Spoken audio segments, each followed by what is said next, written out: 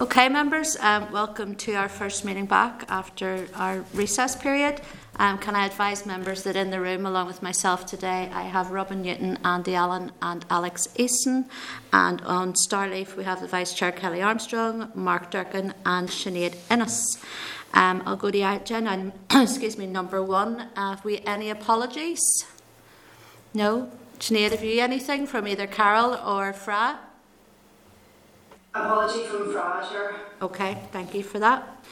Okay, we'll move on then to agenda item 2, which is chairperson's business. Members, it's been brought to my attention that the IFA are still asking for certain fines to be paid by football clubs in the current climate, despite the clubs having little or no income due to football being suspended at the moment. Can I propose that we write to them on this issue? Members agreement with that? Mm-hmm. Yeah. Okay, members, thank you. The Minister has been in touch with us regarding arranging her next briefing with the committee. She is concerned about only having a short period of time to brief the committee on a Thursday due to the executive meeting.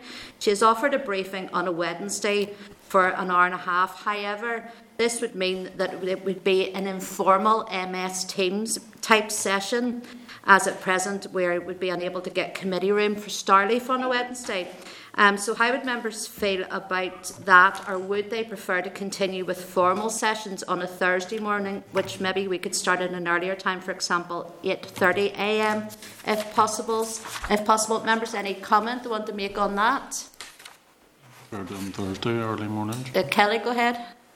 I was just going to say, Chair, I think I would prefer that when we meet the Minister, the updates are so important for other organisations and people, that stakeholders that we work with, that we do have it available online, for people to be able to have witness participation in, even if they can't speak. So I would prefer if we moved it to Thursday mornings. Okay, I would be in agreement with you. Kelly, Robin? I'm... You recall that the officials from the department came to brief us on the Building Inclusive Community Strategy document, which I have to say I was surprised. Indeed, had no measurements, key objectives or targets within it. Now, I wrote to the Minister after that, and I got a reply saying that the Minister's officials would brief the committee on the sometime this month. Yes. 25th, 26th, whatever. 28th, it's the meeting, 28th, I think, isn't it? 28th, whatever it is. So that's late February. That's 14 months, basically, Chair, since this Assembly was reinstated after 3 years. I do think, Chair, every other committee, as far as I understand, has the ability to hold the Minister to account on the various measurements that are put in place, departmental measurements. And it does seem to me, Chair, that we do need a session with the Minister on specifically that document and how she is going to measure the effectiveness of the department, not over the tenure of this, but into 2025. So I think there is an importance there, Chair, that we do need to have a way of holding the department and the Minister to account. And I don't think it's good enough to have just the officials coming along to brief us on the draft document.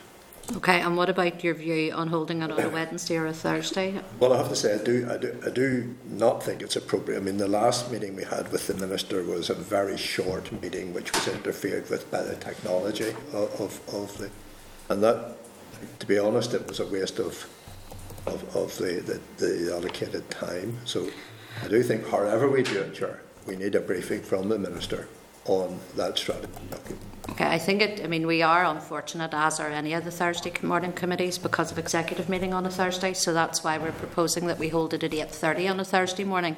So I know certainly that would be my opinion as opposed to a Wednesday. It's the Vice Chair's opinion. Would members then be in agreement that we look at an 8:30 time slot, and then that would allow the Minister at least a full hour to brief the committee? Members in agreement with that? Yeah. Andy? Sure.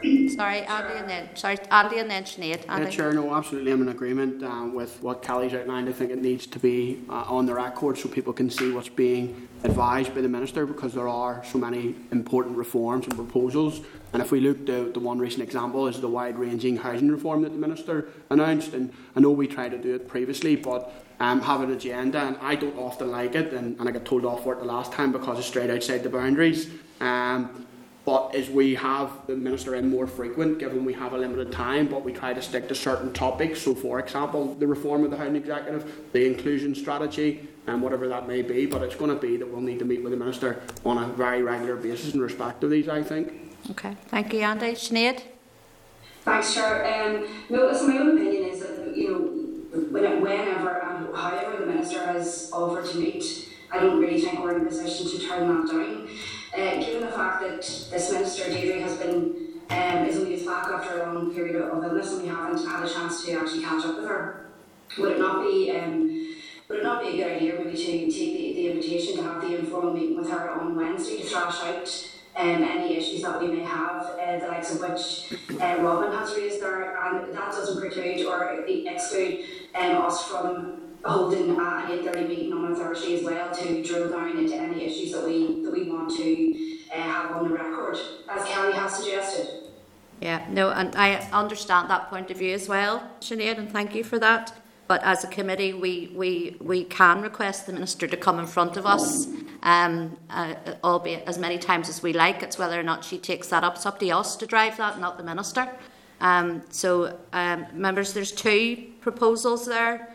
I just need to get what any other members have anything to say on the matter? Mark, if you have anything, Mark, go ahead. Thank you, Chair. Just to suppose in terms of what Sinead says, I can see a logic in that. I have to say, now, since we got back here a year ago now, the ministers, be it Minister Hargey or Minister Nicolai, have been actually very good about coming to committee. I'm not always particularly happy about what we get out of it, or even maybe what the Minister gets out of it, but I do think they have been good about coming. I think in terms of our relationship as a committee with the Minister, that's extremely important that we do have a good working relationship. I don't know what sort of message it would send out if we said, no, we don't want to meet you on Wednesday afternoon at 1:30, we'll do it formally, we'll see you on Thursday morning. I think we could do both, and I think there would be merit in doing both as well. Okay, thanks for that, Mark. Alex, have you any comment you want to make? I just feel doing it on the Thursday and starting earlier is the way forward, and it's properly recorded and the public can view. The other way, we don't have that, so I would be in favour of just doing the earlier morning. Yeah, I suppose a way around it then is the way we did our stakeholder event, where the clerks were there were notes taken of the meeting, and it was reported back then to the official meeting of decisions that were taken. I can say it's not at my hand. This is the committee's hand as to what way we want to progress with this. So we need to come to a decision, because I'm really quite conscious we have lots and lots and lots of business to get through today. Sorry, one moment. Mark, Clerk wants to say something. Our stakeholder meetings have been being held on a Tuesday, which is slightly easier for us to get even room access. At this point in time, I wouldn't like to personally guarantee the room availability on a Wednesday, as other committees are meeting on a Wednesday, so I'd have to look into that if that is part of the suggested way forward. Okay, and I forgot about that. We have an issue of room availability, and we talk about an MS Teams meeting. It will be from where everybody is, whether it's their office or their home or whatever. So it means it's just a little bit harder to navigate through that type of a meeting, as opposed to us all being, or well, not all of us, but some of us being in a room and having the way we have it here with the Starleaf. Look, members, I really do need to press on this. Will we then ask the clerks to look at the viability of a room for a Wednesday to hold an informal meeting, but put down to the Minister that we would like to have a formal meeting at the earliest opportunity on an 8:30, so we can look at both. There's no point, I suppose, ruling out either of them, as we don't know room availability and everything else. So are members happy enough that we progress that way? Yeah. Great. Yeah, is that okay? Okay, members, then we'll move on then to agenda item 3, which is the draft minutes. Members, you'll find the draft minutes of the 17th of December 2020 on page 6 of your meeting pack. Can I ask members, are you content with the minutes as drafted? Yes? Good, thank you. Then I'll move on. Now, this is really quite long, so bear with me. We've got matters arising at agenda item number 4. And please, members, feel free to comment on any of this, because I find quite a lot of this a bit woolly, some of the responses that we've got from the department. So first of all, can I ask you to go to page 15, where there's a reply from the Minister for Infrastructure to committee queries on community transport. So I'm going to ask members, are they content to note page 15 or any comment? Page 15, community transport, any comment? Content to note? Sorry, I know, Kelly, you're having to go between both here. Sorry, I was just trying to find my microphone, Chair, if I may come in. Yeah. There has been an ongoing issue with that community transport. I'll declare an interest, having been the Director for Northern Ireland Community Transport Association. One of the issues within the department has been that their funding, even though they're charities, has not been programmed into funding criteria. I think this is something that if the Concordat agreement within the Department of Communities is going forward and they're looking for long-term funding, as a follow-up to this one, as an example of charities that are funded outside and in different departments, perhaps we could ask for clarification with regards to organisations like Community Transport, that their funding is given a programme and therefore means that it's within a timetabled amount that can be included in budgets. I know there is a remit within that Department of Infrastructure to fund rural access, but we're hearing more and more often that rural isolation is having an impact, and from this committee's point of view, lack of access to banking options and the closure of rural post offices means that people do need to have access to services, and that has particular bearing on access to benefits whenever the post office contract finishes. So I think we should be pushing maybe for the officials from the Communities Department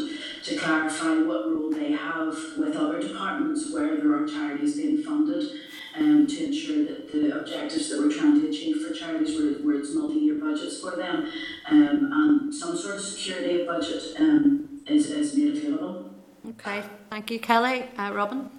Chair, I think the Minister Mallon has made, I think, a very good decision in terms of looking at the long-term viability of the organisations, and I do think that we should be encouraging her activity in meeting with Minister Hargey and Minister Swan, because as Kelly Armstrong says, this is an issue, and particularly in rural areas, but even in inner city areas, it's an issue around isolation for many people.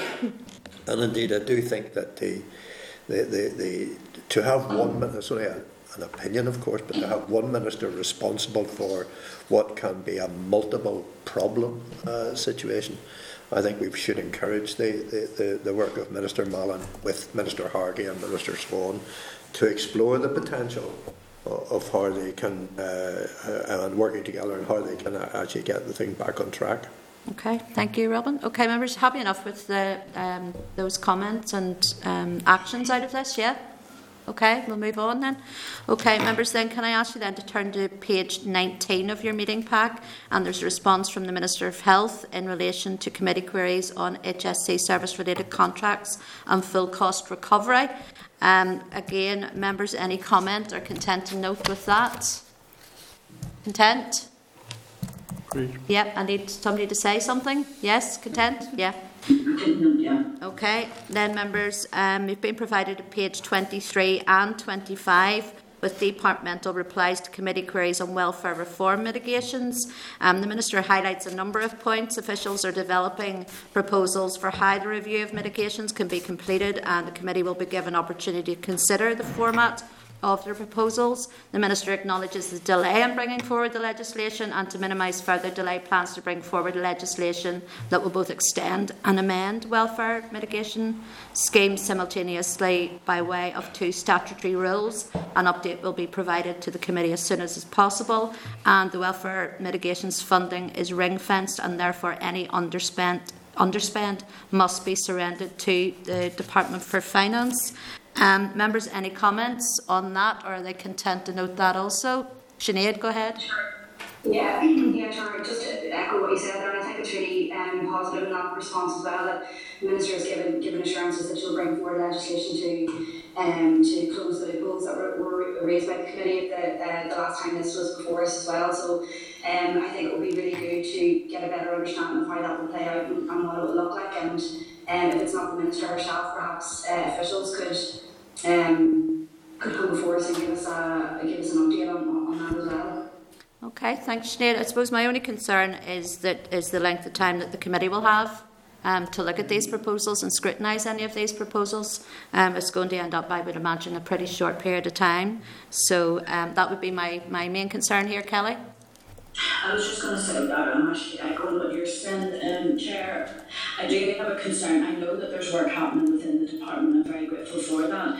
There are certain concerns that members of this committee have with regards to mitigation measures, and while we would like to see a lot of those absolutely continue, for example, the bedroom tax, there are other gaps that we need to discuss. The implications if we're as Northern Ireland to do a different route from DWP. I just don't know whether we're going to get enough time to do that.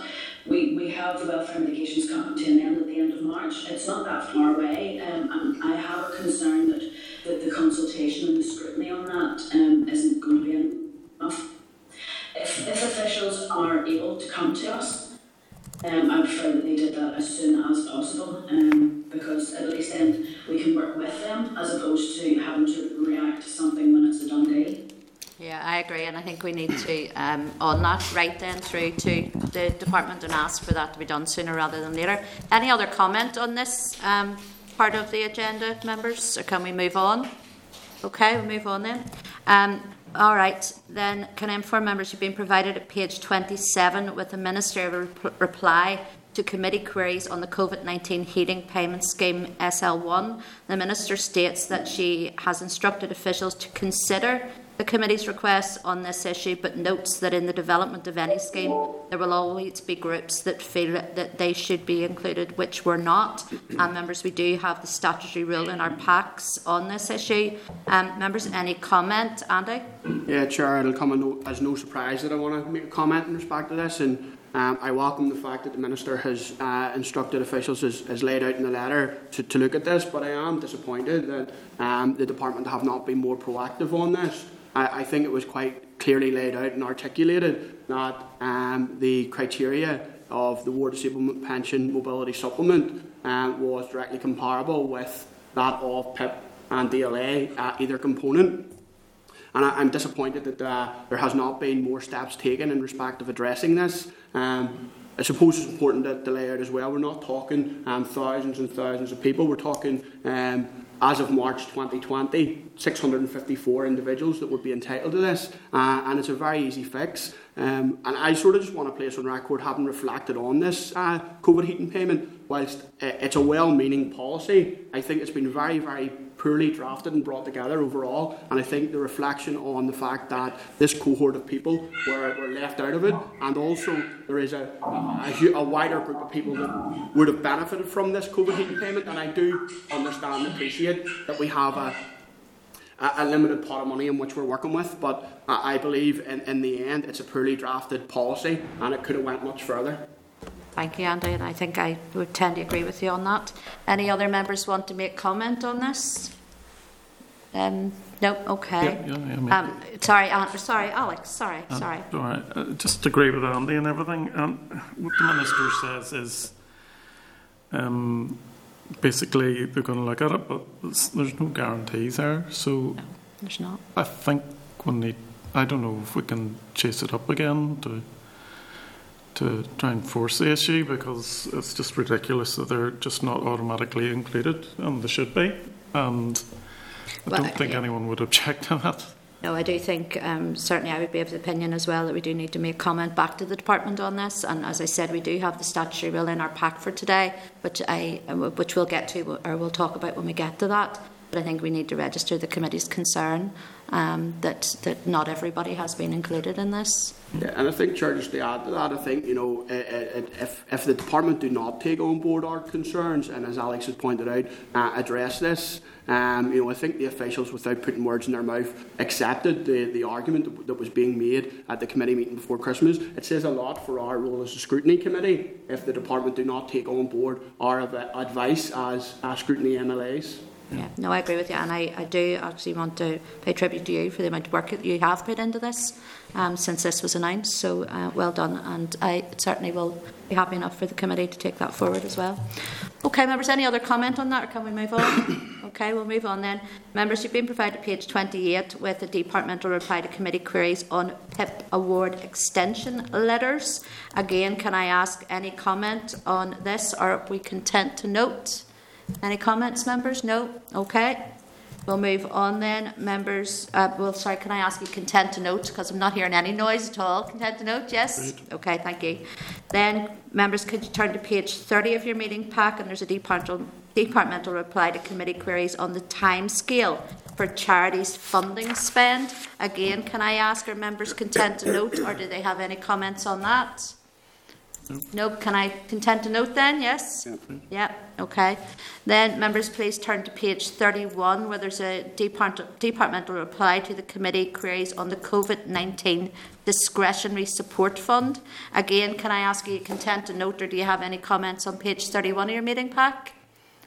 Content to note? Or sorry, Andy, go ahead. I just come in quickly. I think we just need to go back to the department again on this, and I do appreciate, it was highlighted in our previous meeting about the underspend, and I think the department needs to get much more innovative, because I don't know about other MLAs, and I would imagine it's the same across the board. I'm repeatedly being contacted by constituents that are finding it near impossible to avail of the various strands of discretionary support, and we're handing money back.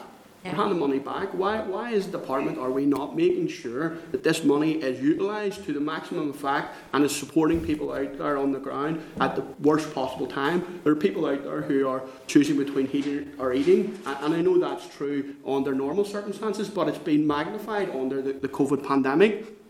And also, just as a secondary point, I don't think the department fully answered the question that I had in relation to the advance payment. I think actually the response, if I can find it here, sidesteps it. I know it's not a default position that people are offered the advance payment. You don't have to take it, but they don't provide a great extent of detail in relation to the breakdowns of people that are taking the advance payment and those who are actually instead getting the contingency fund. I would like to see how well the contingency fund is being utilised, and how well and be able to compare how many people are taking the advance payment instead of the contingency fund. So I'd like a lot more information in relation to that from the department. Okay, I think we can write back then and ask those questions. I do remember that session in here, and I know I'd raised issues myself, because we were certainly here through my constituency office about the hoops people had to jump through the COVID-19 discretionary support fund.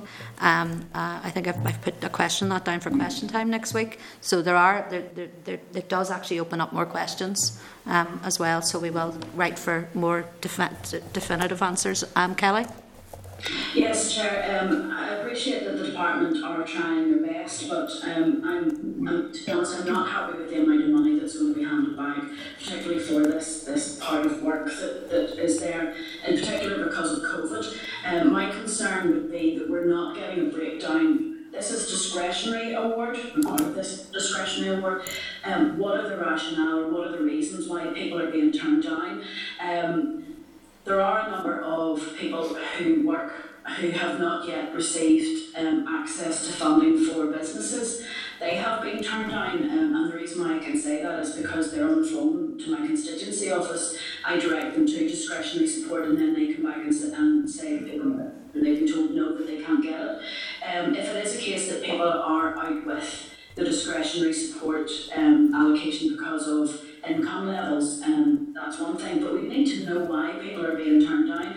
Because it's discretionary, we're leaving it to officers to make that decision. I would love to see the published criteria that says exactly why and how people can get it and cannot get it, and make that easier for people.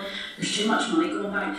I'm sure, like the rest of the committee, we are receiving phone calls on a regular basis now from parents. The difference is in this lockdown, it's extremely cold and not nice, and people can't get outside to do as much with their children. So we're getting calls from people saying that families at home now need to heat their houses longer, and it's causing more costs to families' homes.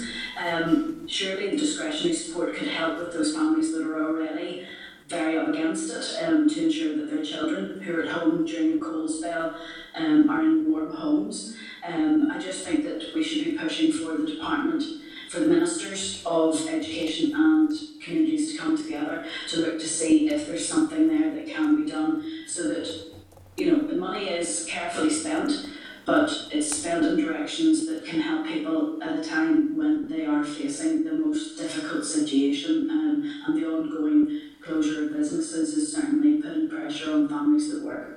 Yeah, and I suppose on that point to do with heating homes and the warmth issue, local councils have been given money by the department as well, and I know that's what they're doing at the moment, whether it's a £50 electric card or a £49 gas card apparently is the highest you can go, or 300 litres of oil. I know, because I know from my own local council that is going on at the minute, but then that relies on people actually knowing that this is available. Which is a big issue as well, where you have people who have maybe got reduced income or have recently lost their jobs and do not know the system and do not know the people that are actually the community groups that have been charged with handling these payments. So I think that message needs to go out as well, that there is other help available too. I think you're quite right, Kelly. I've been the same in my constituency office. It beggars belief at times some of the decisions that are made by officials whenever people are in sheer desperation. Andy, you wanted to come back in?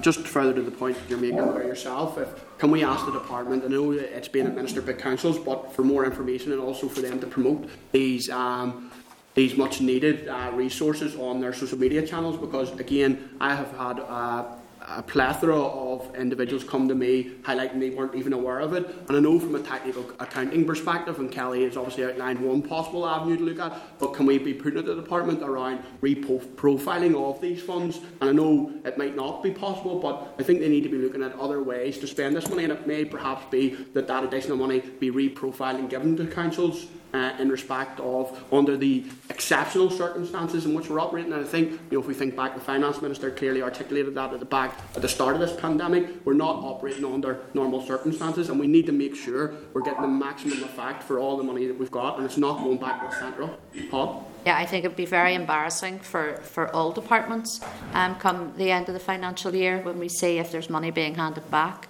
But especially as this department deals with the most vulnerable within society, it would be pretty bad. Robin, you want to come in? Just very, very quickly, Chair. The point that Andy makes is a very valid one. The councils will be coming back here sometime in the near future, justifying the money that we provide, or that the Assembly provides to them in this pandemic situation. I think we're perfectly entitled, Chair, to go direct to Solus. And you can correct me if I'm wrong here. And indeed raise the issue with them in how they are intending to promote the availability of this support. It is something which is not particular to any constituency, maybe for the likes of you and I, and in the Near East situation or in the estates, perhaps not more highly, but it runs right across the whole of Northern Ireland. So. I think that's a good point, and even on that point as well, Robin, I know from speaking to some of our own councillors within my own local council that the direction on it hasn't been overly clear, because people who have received the extra heating payment are not entitled to this heating payment as far as they were able to read it. There hasn't been very clear guidance given either to councils on how this should be distributed. So I think you're absolutely right. I think we need to get more information back, both from Solus and the department, most certainly, as to how they see this being rolled out and who they're targeting as well. Because I don't think we always target the people that are most in need because they don't know the system. Kelly? I was just going to say, Chair, just to add to that, can we maybe just check to see if the same system is being rolled out by all councils? there's a resounding silence in the area that I serve, which I have 4 councils come into, and I haven't seen one piece of information out sharing that for residents. So unless I just missed it, but that's all. That could be the case. But we need to make sure that we know what's happening and is it equitable across the whole of Northern Ireland. I think as a committee that has responsibilities for local government, that's something that we need to be mindful of. Is this something that's being prioritised by Belfast, and perhaps the rural areas aren't seeing just as fair a rollout of that programme? So it'd be interesting to see from Solus, as Robin has said, how that's working across all councils. And I think that is a good point, because we've seen that throughout this pandemic, how councils have worked in different ways in distributing, whether it was the food parcels or whatever else that has been done. They've all done it quite differently.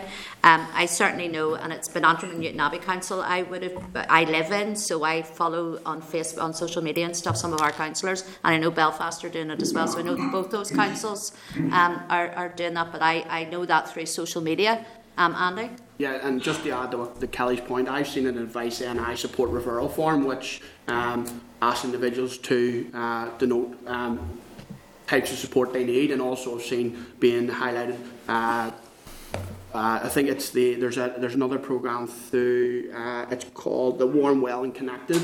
So I've seen different bits and pieces of information being put out there, but again, very much it's not clear, it's not concise, and if you happen to stumble across it on social media, and that's no criticism of those organisations, it may well be that they're connecting through social services, through community support organisations, but it'd be good if we're able to get that information out there far and wide to make sure as many people that need this support are able to avail of it. Yeah, I think that's right. I think we should have learned by now. We know whenever the food boxes and shielding letters and all of that, and how that ended up in some areas an absolute debacle, because people weren't getting shielding letters to 3 months after food parcels went out. So I think we should have maybe learned, or the department should have learned a lesson from all of that, that there needs to be continuity on any of this. Members are happy that we move on from that. Or Mark, sorry, you go ahead. Sorry, Chair, I suppose it was just to share some of the concerns that members had raised there. Obviously, the priority now is getting money out to people that need it. We need to know what money's going out and where it's going, because there's going to be a lot of scrutiny maybe a year down the line about how money has been spent, where it's been going. I very much agree with Andy there in terms of the importance of us knowing what schemes are out there and where, because there may be a council somewhere up the country somewhere doing something completely different, because someone shares something on social media that goes everywhere now. So then I have people contacting me saying, can we not get this, where my council or the council in my area might just have a different scheme that doesn't do exactly the same. In terms of the correspondence, just I know it leads in the COVID discretionary support fund thing, I just still can't really get my head around this. Again, more statistics to do comparisons and that, but to me it's discretionary support fund with a COVID sticker on it, because the money was coming for nothing for it. I find it hugely frustrating when ministers can understand that they get a line and they'll say, oh, this is a more generous scheme, or a more generous self-isolation grant than in other regions, because it's not taxable. Whereas in other regions are actually giving people £500 and the threshold's a lot higher. So more people can qualify for it. But I have yet to meet anyone to get £500 from the COVID discretionary support fund, or even discretionary support.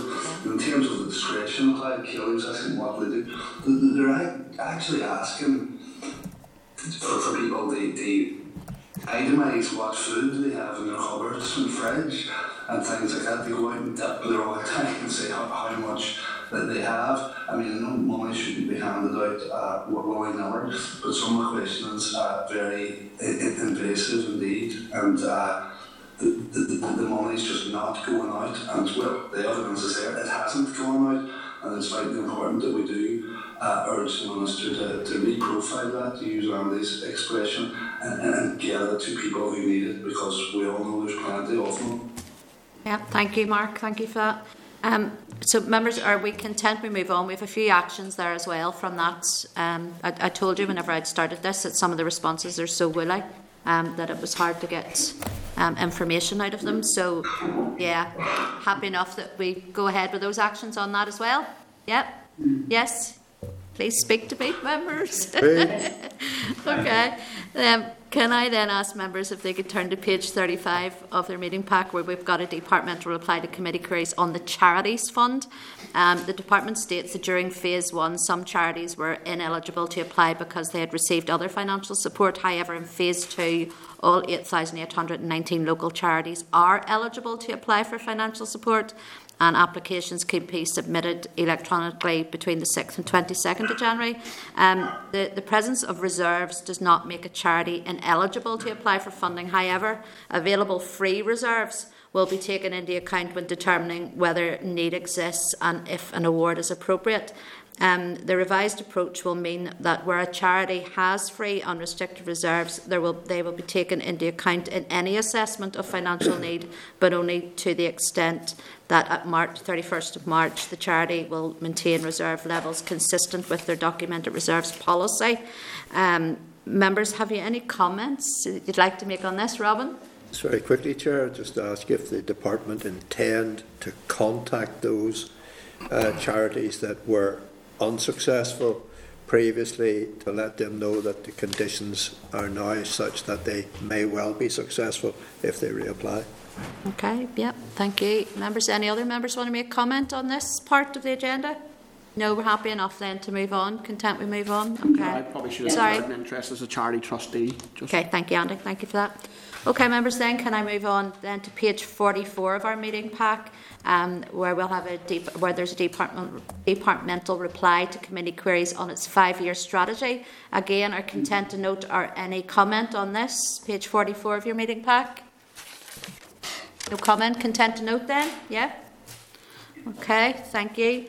Then can I ask you to move on to page 46 of your meeting pack, where there's a departmental letter in relation to the review of charity regulations.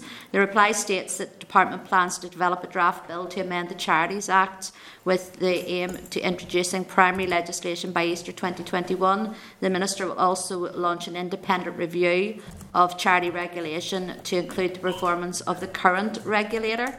Officials will be happy to brief the committee further on both the review and the proposed bill. Members, after the meeting of December the 3rd, we sent a request to the department requesting a written briefing paper on why Section 167 of the Charities Act, Northern Ireland 2008, has not been enacted.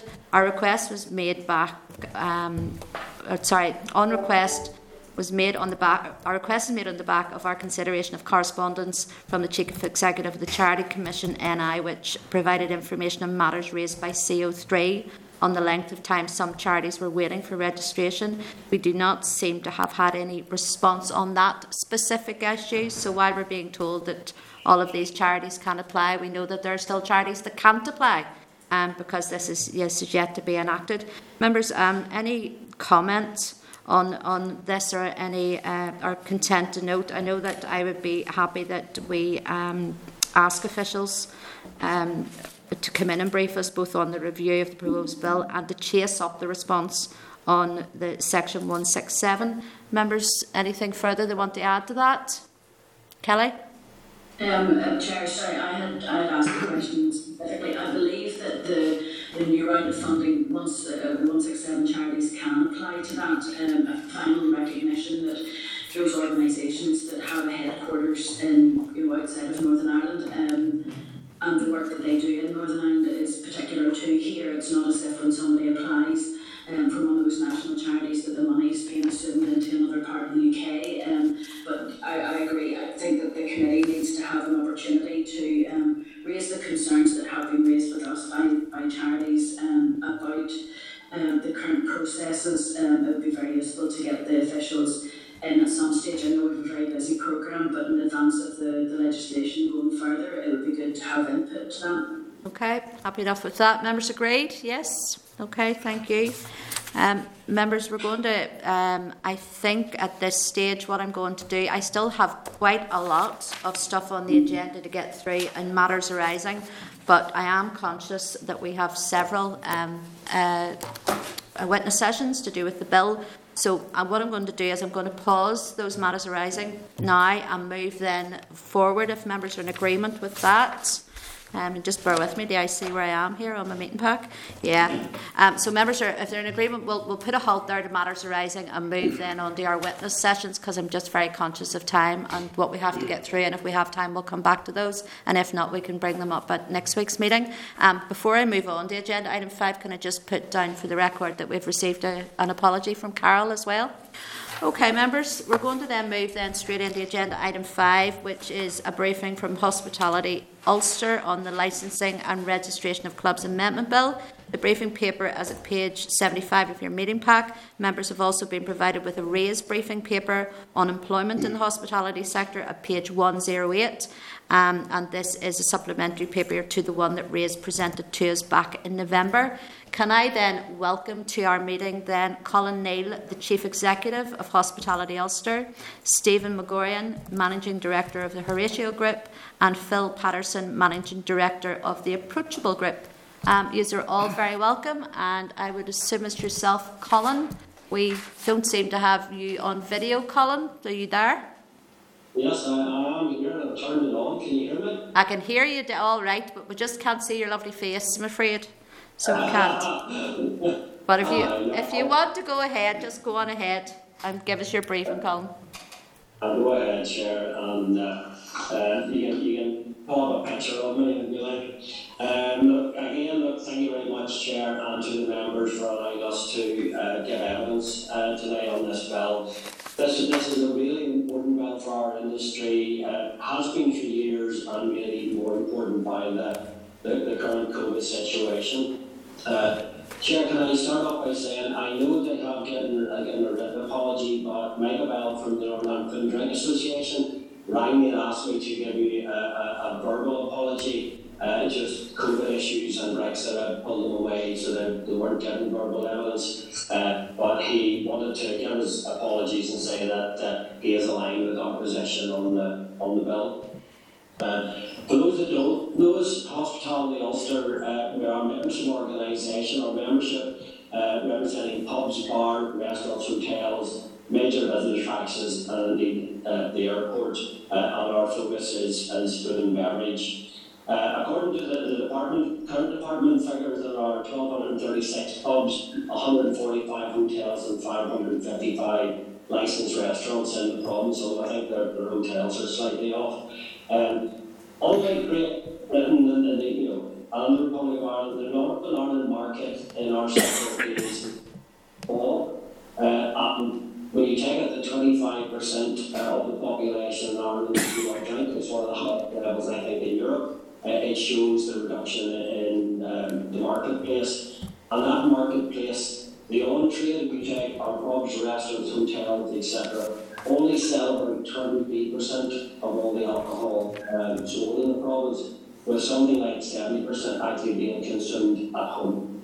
The process of modernising this legislation indeed has passed over. I think it's the last count, I think it's 6 ministers have had this on their desk, and I actually have forgotten the number of times I've presented to committee on this bill. It's been so well in the making.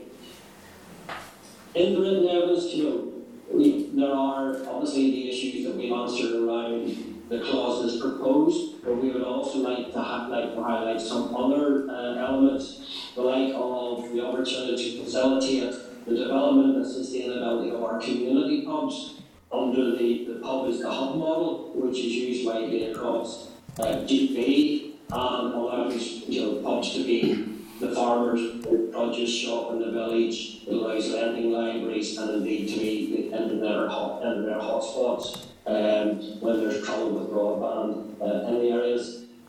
Also the issue that the bill doesn't address is that Sunday nights we close at midnight, so actually it's Monday mornings, we cannot have a late licence on that day. And with the growing tourism market, and particularly west of the band, Sunday night is a big night, and we were keen that these were all aligned accordingly. There is a complicated issue around Article 44s and 45s. We'll get into that later, hopefully, Chair, but there's an issue about aligning those and allowing them to apply on other premises. And also with the issue of updating our entertainment, because as you were aware, the entertainment licence requires either entertainment or substantial food, and a DJ is not technically classed as live entertainment under the current rules. The urgency of this bill cannot be stressed enough. Pre-COVID, we supported 65,000 jobs, had a £2 billion turnover. Accounted for 2/3 of tourism spend and a third of all agri-food produced in Northern that is bought by us. But COVID has impacted our industry more than most. And it's 298 days since the Prime Minister actually brought in the first lockdown. In that period, our food-led premises have only been over 119 days, and that's been with severe restrictions. And our traditional non-food pubs, I detest the term wet pub, Chair. The non-food pubs have only been open 23 days, and indeed in the Derry City Strathmore even less. So I don't think it takes a genius to work out the difficulty we are in. We estimate from research about 30% of restaurants, 18% of hotels and 11% of pubs are at risk of never reopening. It is therefore vital that we move this bill as fast as we possibly can, and I respect the due process needed, and also that the bill does nothing to actually harm the industry as well. Thank you, Chair, for the introduction, and myself and my two colleagues are happy to take questions from the committee. Thank you, Colin. And it is a bit like deja vu. I think at one stage during the old DSD committee, you were nearly becoming a member of the committee. You were in front of us that many times discussing this. So I know that you're very much well and truly over your brief. You've been looking at this for a long, long time. And you commented there when in your presentation about the length of time that it's going to take for the committee to scrutinise that, and I'm sure you do understand why we needed to put the extension in place, and how this is a much wider scope of the bill than it was back in 2016. And I suppose as committee lead, I just want to give you the assurance that the committee will do due diligence to this, but also will do it in the swiftest possible time as well. We don't want to hold up things any longer than is necessary. So, Colin, please accept that is certainly the view of the committee. I just then want to go on to, you'd mentioned there about Article 44, clauses 1 and 2, and then also about Article 45. Colin, could you go into just a wee bit more detail on that? You in generally agreement with the proposals to extend opening hours in clauses 1 and 2. Is that what you're saying there? And then could you go on and talk a wee bit more about clause 4, which amends Article 45 for smaller premises that do not offer food or entertainment? Okay, Chair. The members will see when we start talking articles and stuff, this becomes a complex piece of legislation, and it's why our evidence paper is probably so long. We're trying to explain it out. To set the scene, basically, currently for premises to have a late night, a late liquor, they have to buy to Article 44. That runs them on designated nights be currently to sell until 1 a.m. And all regulating is 1 p.m. as 11 p.m. Under that, the retail alcohol must be ancillary, so it must be live entertainment or a substantial meal taking place. And the amendment to increase that to allow 104 nights a year, that you would actually have that increased to 2 a.m. We are fully supportive, indeed have asked for that for some time. Okay. The Article 45 is, again, where someone who does not have an Article 44, usually you find small premises, can go to the police and request currently one of up to 20 nights a year where they can have a late licence to 1 a.m. And the proposal is to increase that to 85.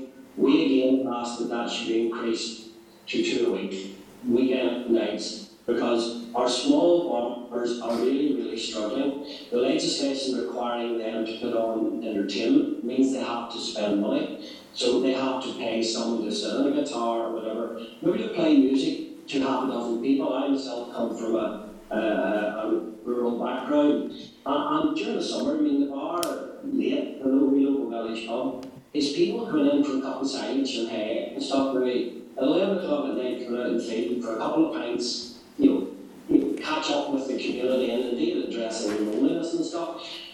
We're putting up a barrier there to stop small premises doing that. So we would urge the committee to go further than the 85. The 85 is based around registered clubs who, the last time legal licensing was looked at, were raised from 20 to 85. But I would suggest that registered clubs are different. You know, pubs are a commercial operation, and they shouldn't be the same. They should be treated as a commercial operation rather than just having the 85. There also, Chair, if I may take the opportunity, there is an anomaly in the legislation, or sorry, I would term it an anomaly, as I really indicated in an introduction. Certain areas, like of Fermanagh, in the last time licences are renewed, the police were very strict in saying to them that if you apply for an Article 44, a late licence for every night, we will object to your licence. And indeed, if you get one for every night, we will visit every night to make sure you're compliant. That has left quite a sizable area there where they have late licences generally, maybe on a Thursday, Friday and Saturday. So if they get a birthday party or a tourism coach coming in on a Monday night, they cannot go late. And indeed, when the police were challenged with this, they said, oh no, it's okay, they can have their Article 45s for that. But actually, the law doesn't allow you to have both. And we would ask that the law would be amended to allow you to apply for the Article 45 nights if you have an Article 44 due to the restrictions that are being enforced. Okay, Colin, thank you for that. You'd mentioned there in your response about our more rural pubs. I suppose I come from an urban area. I represent an urban area, and sometimes it's seen as very different, you know, pubs and clubs. But I know in our more rural areas, and I just want you to maybe expand a wee bit on your pub as the hub idea. I can see the merit in that, but I can also see the criticism that is going to be there also about, you know, sort of normalising alcohol consumption, especially when it comes to maybe even children having to come in to use the likes of the Wi-Fi and things like that as well. So just on that, and I also want to, you know, commend the pub industry as well. I know one of our local pubs in the Newton Abbey area of North Belfast who actually are going out of their way every day to phone their regulars because they know that for their regulars the only social interaction they have is sitting half the night over one pint in the pub. And they're extremely worried. So I suppose I want to also put that on the record, that I know that there are many landlords out there that are going over and above during COVID times just to ensure that their regulars, their mental health is protected, and that they do have that social interaction. So just want to make a comment on that, but also the pub as a hub. What's your ideas around that, and what criticisms do you foresee there? So the pub as a hub model already works across Great GB. Idea in the paper of it is Prince Charles, and it is recognising that our pubs are much more than places where you go for alcohol. Indeed, I would argue very few pubs nowadays you go for alcohol. You go for social interaction. You go for have a pint while you're chatting to your mates, watching sport, have a meal, or whatever. And you know, big element of our pubs are community based. An awful lot of people will certainly see Belfast and they think that's our pub industry. And whilst that's a really good part of our pub industry, it is not the majority of our industry. The majority of our industry are town centre or rural pubs who they're actually almost like the family hub. It's the social family of many people who live on their own, many elderly people people, retired and such, who that's where they meet and socialise. They are also key parts of the community. Huge charity. I know dozens of pubs who are running all sorts of schemes to look after their regulars. And indeed, even when in normal conditions, if an older regular maybe hasn't turned in for a few days, we'll give them a bell to see how they are and if they're ill and they need anything. And I think the model that we have in our bigger licensing legislation restricts the development of that. We've seen it in England where we have community pubs, rural pubs, be able to provide additional services to their village, to their community, and that could be the farmer's produce. There are examples of a lending library, as I said, the Wi-Fi hotspots, and there are many people, as the bill tries to address, about underage people being in premises at the moment for family events and sporting events and stuff. There are many pubs now where the church actually use the spare room and stuff to meet in because they don't want to heat a big church hall. Or, women come together, or sorry, that sounds very sexist, people come together maybe for knitting or reading clubs and stuff. And it's important that the flexibility is there to expand it.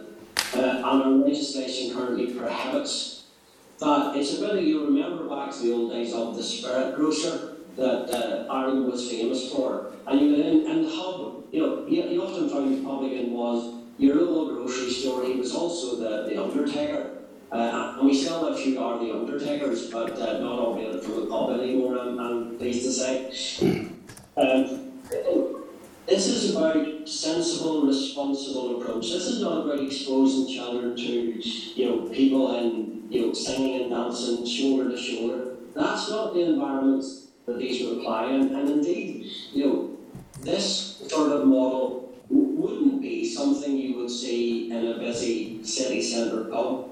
This is about supporting local communities and actually ensuring that their pub is there to serve the community, because this would allow them to diversify a bit. But it's really about providing that cohesion for the local community as well.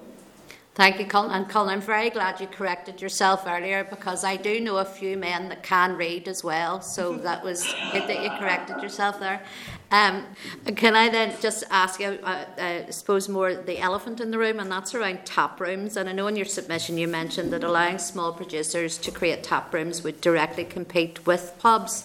And we, as a committee, have heard evidence that is contrary to that.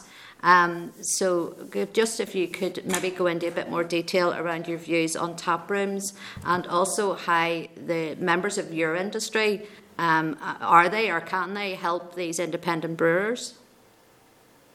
I'm very happy to, Chair, and I say my two colleagues indeed would be able to expand on my comments because they both stop craft beers. I think it's fair to say actually the whole issue of our craft brewers, distillers and cideries, important not to miss them, having a licensed category, we have championed for years, long before anybody else had it on the agenda. We have been lobbying for it because we recognise their value, and indeed they are an important part of our offer through our bars, and also an important part of our tourism offer. And that's why we have always lobbied for them to get a licensed category that allows them, as part of a visitor experience, to be chargeable, to actually give you a free sample, to send you something manufactured on the premises to take away, and also that they can use that license to actually go to recognised food and beverage events and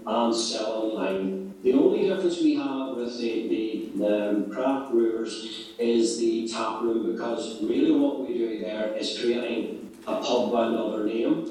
It creates an unfair advantage because pubs are rated on their turnover. Pubs will pay an average 2.5 times the business rates of if you replace that building with a shop. Some of the evidence I have seen so far, I would question the value of a license. You buy a license at 750,000. Show me where. The people lining up to sell them. Their input cost on a license is about 70,000, but that drops down out around the province. There are absolute umpteen opportunities to rent pubs, and indeed about 40% of Belfast pubs are rented. So there are, and very limited barriers to opening a pub. Is the cost of, if you want to buy a pub, is like buying anything and doing it up, and the licence is only a fraction of that. Our tap rooms, our craft brewers have used occasional licences, and we have supported that. We have seen how they operate, and you can, evidence says there to the tap rooms, I've heard people say, the barriers, the tied house. That again is factually incorrect. About 50% of our industry have agreement with suppliers to buy product. The old tied agreement is long gone, and indeed Steve Memorial will give you much better insight into this. But the situation now is it's about, people do deals about volume deals. Very few pubs are most pubs, can have craft beer because it's their choice. Each pub, we don't have huge chains here. I think the largest chain is about 5 pubs. So they can choose who they buy from. And indeed, our market is different. We are a larger market, which means craft beer is generally a hill market, and we're also a draft market where craft beer in Northern Ireland is generally bottled. That is a different market, and yes, there's a sort of lower market share in Northern Ireland as in GB. But if you look, for an example, I shouldn't pick on them, but shall we say, a very large outlet in Cathedral Quarter who does not have any volume agreements with anyone, but does not stock craft beer, purely because it's his choice, because he doesn't feel it's just in the volume that's needed to be commercial. Okay, thanks, Colin. Phil or Stephen, do you want to come in on that? Yeah, just maybe if I can come in, Chair, on the time trade side of things. This has changed a lot. In the previous part of my career, I actually set up the contracts department in Guinness. This is back in the late 90s, late 80s, early 90s. And in those days, we went out to Thai pubs, and the idea was that we would lend the pub money at a preferential interest rate in return for them buying everything from us. Now, it sounds bad, but the reason we did that was because in those days there was no way that pubs could get money from anywhere else. The banks weren't lending, and if they were lending, the interest rate was excessive. It was in the double figures. So the brewers filled the gap, and the reason they did that was to allow the industry to continue to develop. Times have changed, and those days have gone.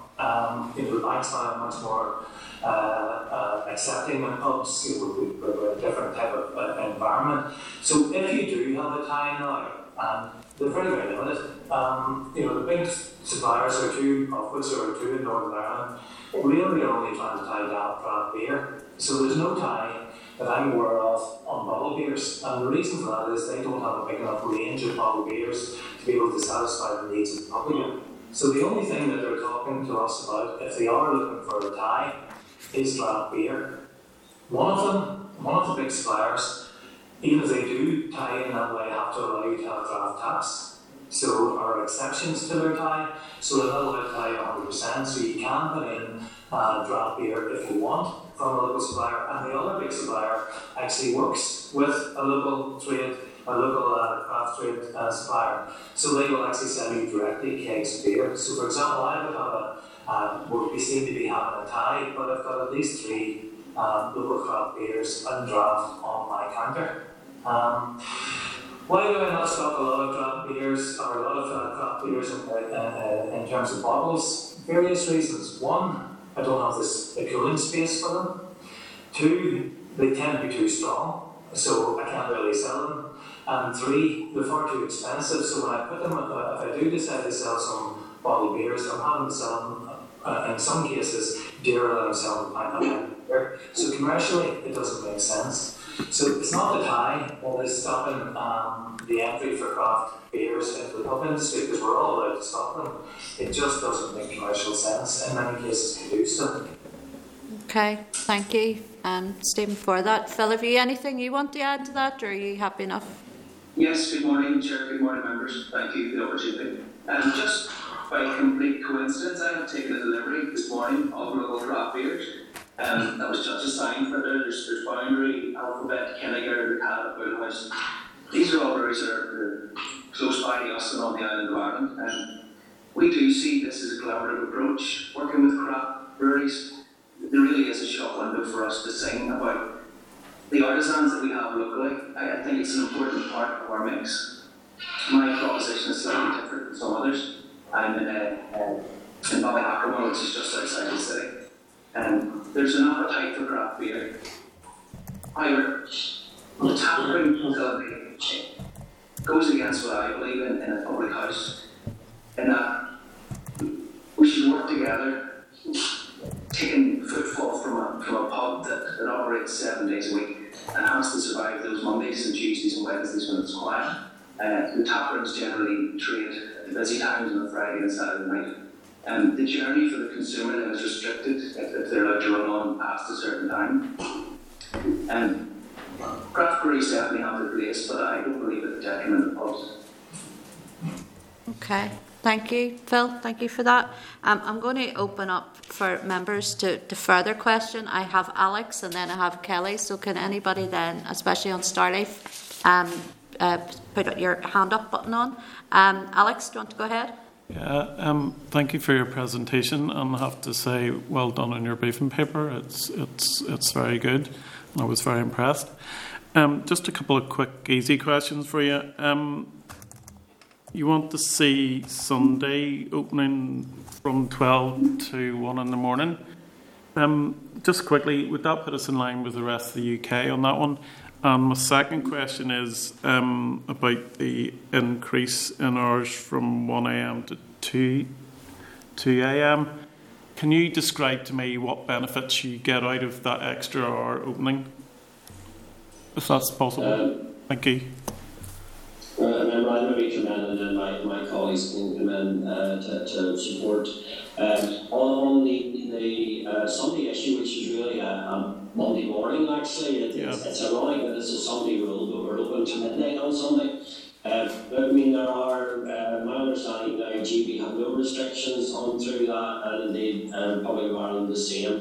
And it is now, as tourism develops, Sunday night is an important night for people here on holiday, but also particularly west of the band. It has always been traditionally a big night, and it's unfair that it restricts that element. And I say, it is actually, this isn't, any of our proposals are not about revolution or deregulation. Indeed, they are all very modest. I think if you total it up, it probably works out about an extra 2.25 hours a week additional per premise, which is next to nothing.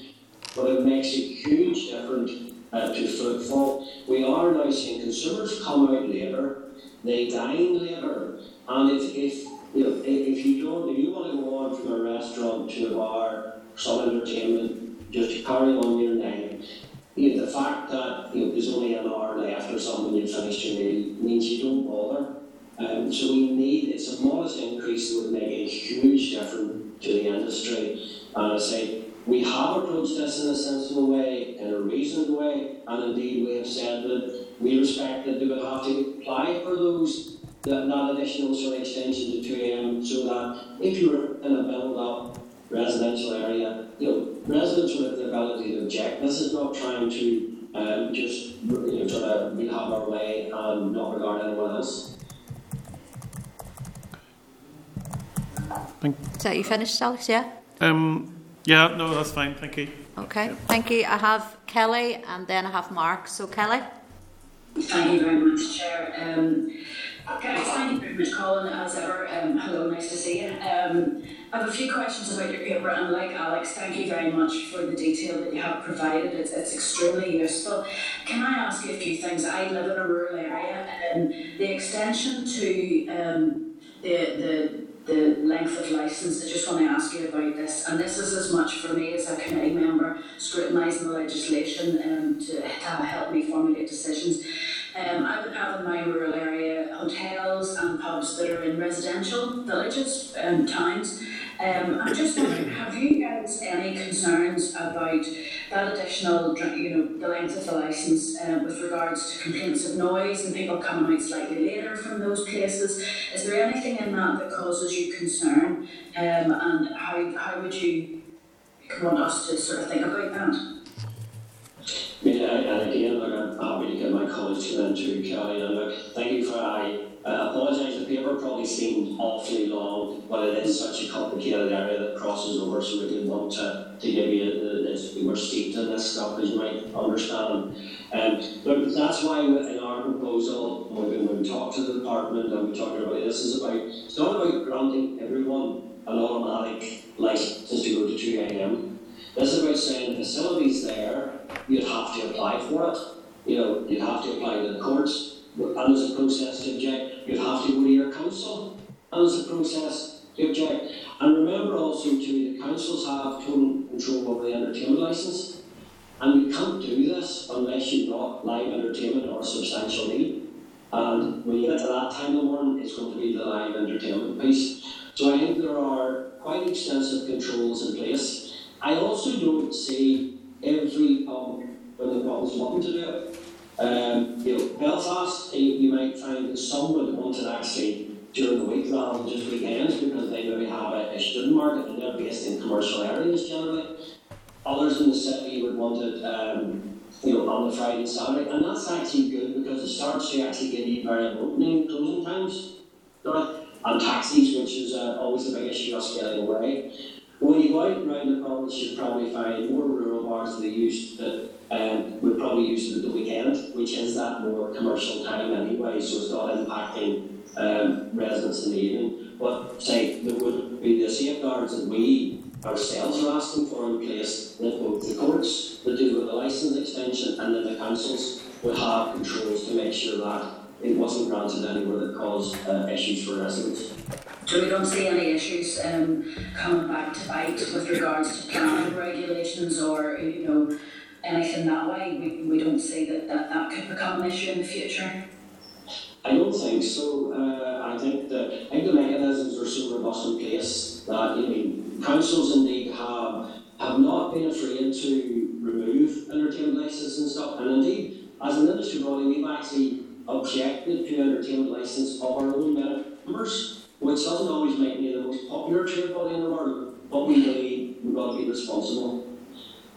That leads me into a question about, you said that you don't support the alignment of entertainment and liquor licences. Can you just flesh that out a wee bit for us, just so that we as a committee understand why you're against that? Regarding that, we don't support it unless the extensions are given. If we don't get the 1 hour drinking up time and the additional 2 a.m, because it would mean our offer would be curtailed at 1:30 now, which would be it would be fatal because the current we can sell to 1 a.m. because the latest anyone can sell alcohol to, and you must be drunk up by 1:30. So it would mean we'd be 1:30 now, where some currently have an entertainment licence to 2. So it would be a relevant step. So we're supportive in the context of gaining the additional time, additional 2 nights a week, and the additional drinking up time. And maybe if I may take an opportunity to just clarify on the drinking up period. Again, the current drinking up period is 30 minutes. It's not about this element sale of alcohol, that's new to finish it. If you just bought a pint or whatever at 5 minutes to 1, you've got to pour it down your neck in 35 minutes. It also means we're left having to confront customers because the way the legislation stands, if you're in licensed premises after 1:30 a.m. and there are open vessels on the table, we can be prosecuted for allowing you to drink after hours. So our only solution is to push everybody onto the street, which is not great for us and it's not great for the customer, it's not great for the impact of our communities we live in as well. Whereas they are, we believe, will allow the consumption of whatever you've got left at a reasonable speed, but also a better window for taxis and stuff to come and go. Some people will go at 1:15, others will still be there at 2. It leaves a bit of flexibility there. And I just check with you, one of the issues that we'd sort of thought about before is working time directive. I know that with Brexit we're not so tied to European, but I'm just wondering, is there any concerns within your sector? So say for instance somebody comes in to work at 6, if that extension to the licences there, they effectively will be working much longer, well, another period of time onto their hours in that day. Is there any concerns about shift patterns or anything for your staff or the staff across the industry? Really, in that case, I'll default that actually to the two people who actually run the premises and they tell you how they percent and stuff. I'm just wondering how this, have you thought, is this going to have any negative impact, just things that we need to be aware of for staff? I know 48 hours is the maximum working week at the moment. Is that going to cause any issues for you? Maybe if I go first. For me, where I see the benefit of the 2 o'clock, firstly, I think the 2 o'clock extension will benefit those premises which are focused mainly on entertainment.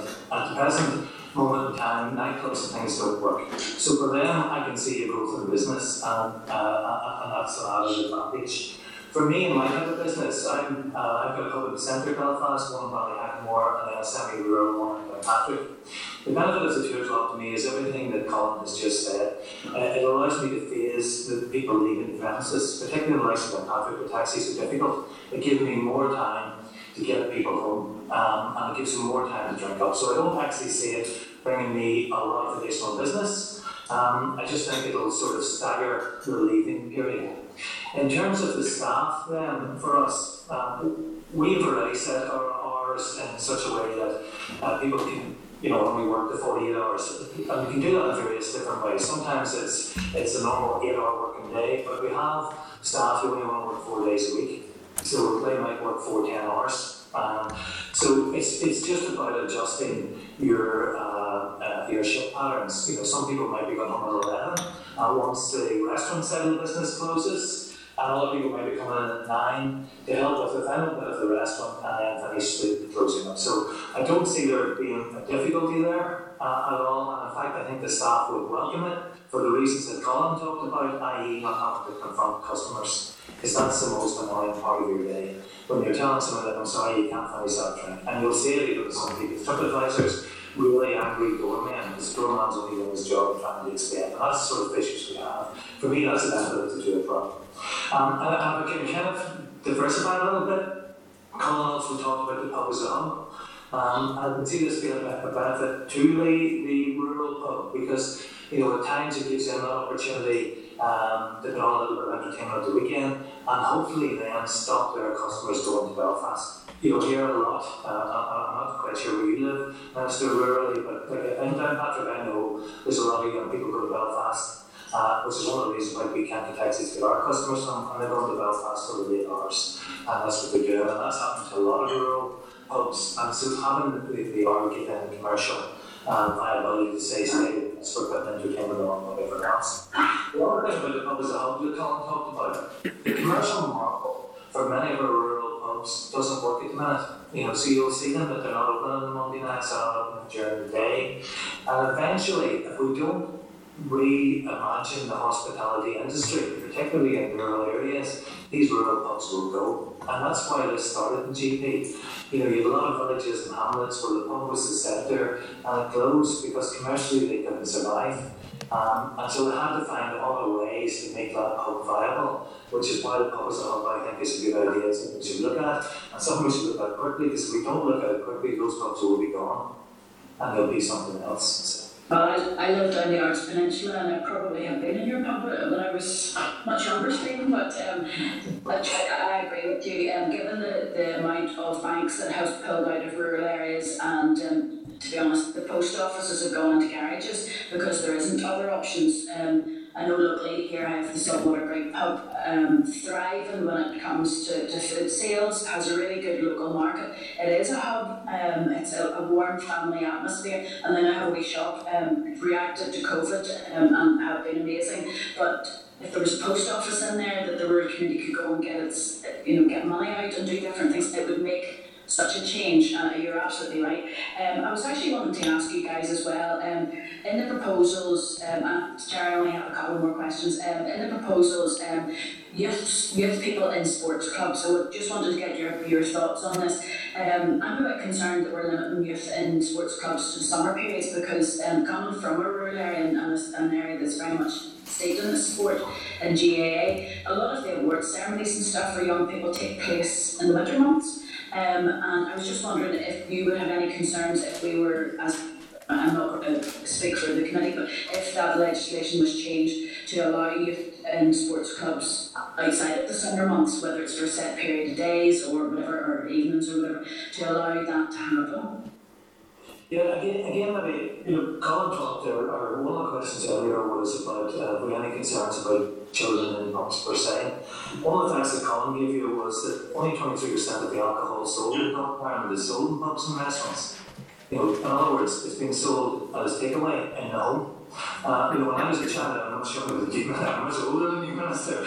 When I was a child and I visited with my parents, they used to be asked, would you like milk and sugar? When I visit, I'm asked, do you want red or white? So children are seeing alcohol every day. They know it's there. And the message we're sending them is, you can see alcohol in your home, but you can't go into a premise where there are controls in place.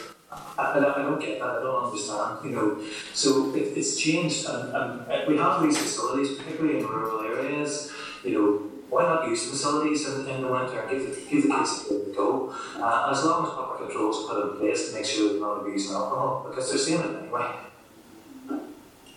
Yeah, no, absolutely. My final thing, as you can imagine, would be about tap rooms. I have two questions on this.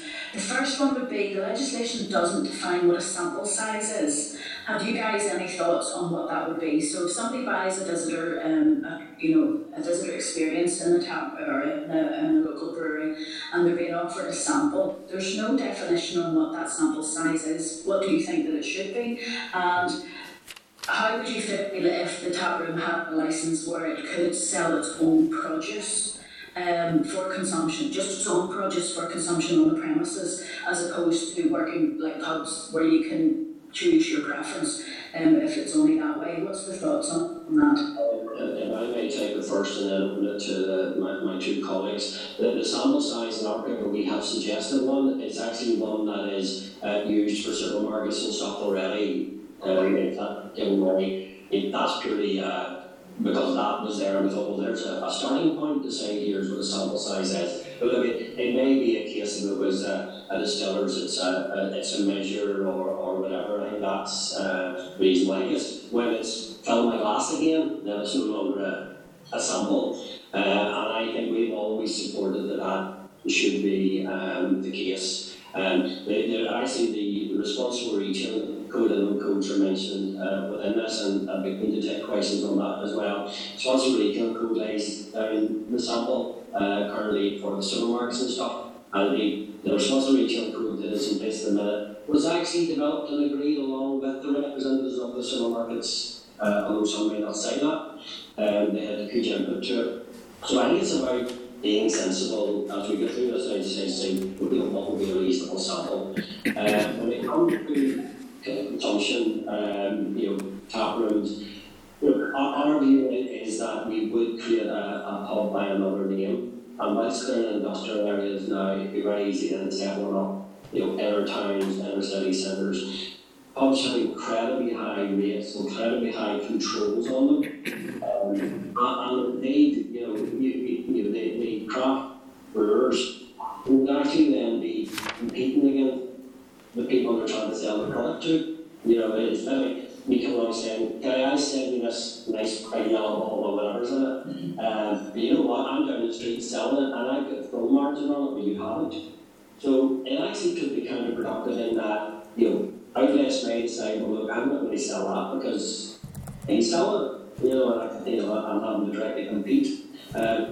I do think there's a place for occasional tap rooms, and they have operated under occasional licence, partnering with pubs, and I think that's the approach here. I mean, we are the industry who will buy the most of their product, so I think partnering with us to do tap rooms in a controlled manner is a much better way. And we've seen tap rooms operate as indeed beer festivals and operate under the occasional licence system. The occasional licence actually allows for that, but it allows you to go to court, make sure the right controls are in place, make sure the children's measures are in place.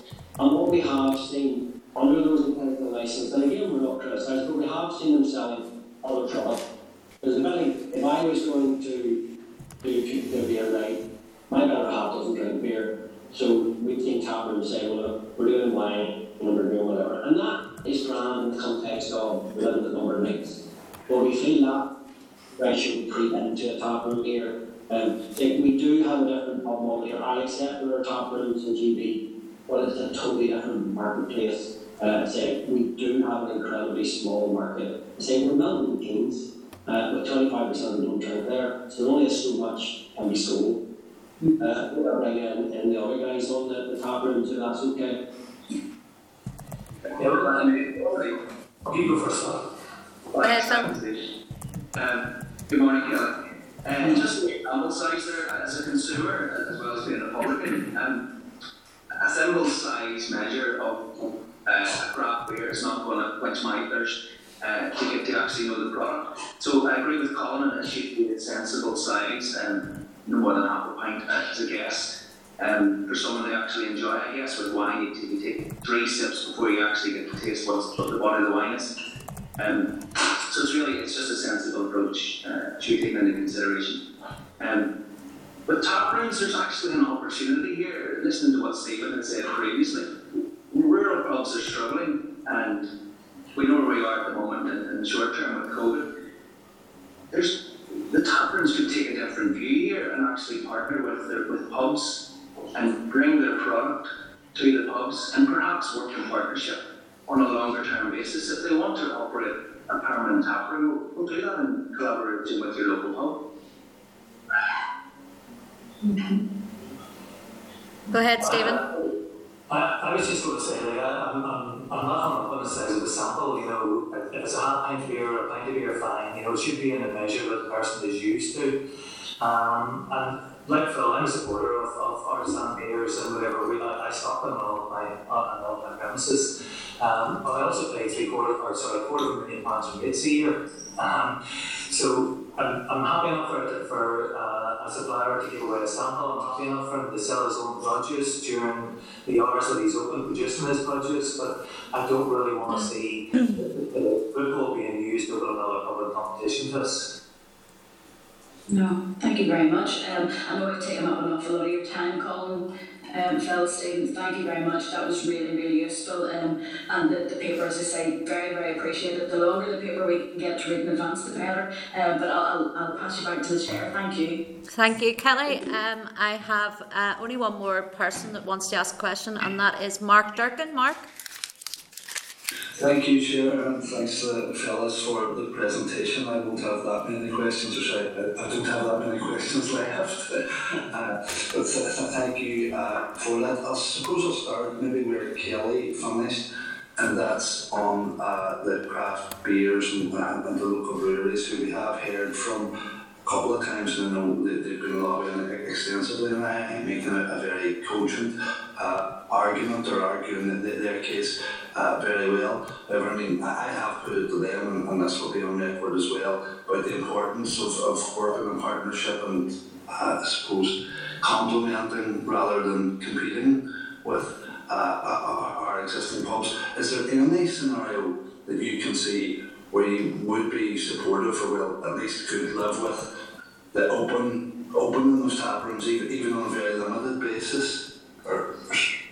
I think that Mark, I can get into leading that and my colleagues come in. That already doesn't exist under the occasional licence. The occasional licence is a very simple process to do, and we have been successful tap rooms run under that, and that is in partnership. Because I go back to the thing over here, if you're making a product and selling it to me to retail, and then you're opening on one of the busy nights that I get an opportunity to pay the overheads and actually sell that product either at a far better profit that I can have because you've got it at cost, or at a reduced price, it damages the whole ecosystem of the, you have suppliers who supply the product to the retail world and we sell it on that consumption on trade.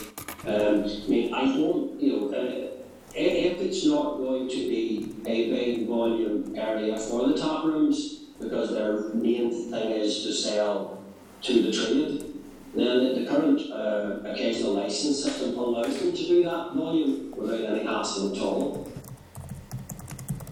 Okay. Mark, if I take Denver and Patrick, just to give you an example, So in Denver's and Patrick, I have 3 draft ales from Castlewellan on my counter. Or 3 draft beers, sorry, ones, but not all ales. 3 draft beers, and they come from a brewery in Castlewellan.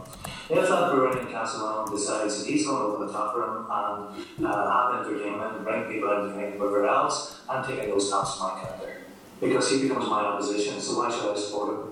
So at the minute, brilliant relationship, love his beers, it's great. I'm trying to write tourism as well, and that area, it gives the staff something to talk about, it's interesting, it works. But if he decides he wants to come into my side of the business where I'm paying £30,000 in rates or whatever in Patrick, and he's got to open up a few miles down the road, I'm not stopping his draft beer. Okay. Bill? Mark, yeah. Mark, just another view on that. There's the opportunity for breweries to sign all of our consumers, our hospitality consumers, to the pub to continue their journey after the visitor experience. That's for me is a great way of working in partnership, and then we can expand upon that and use the occasional license for collaborative festivals and around bank holidays and bigger occasions.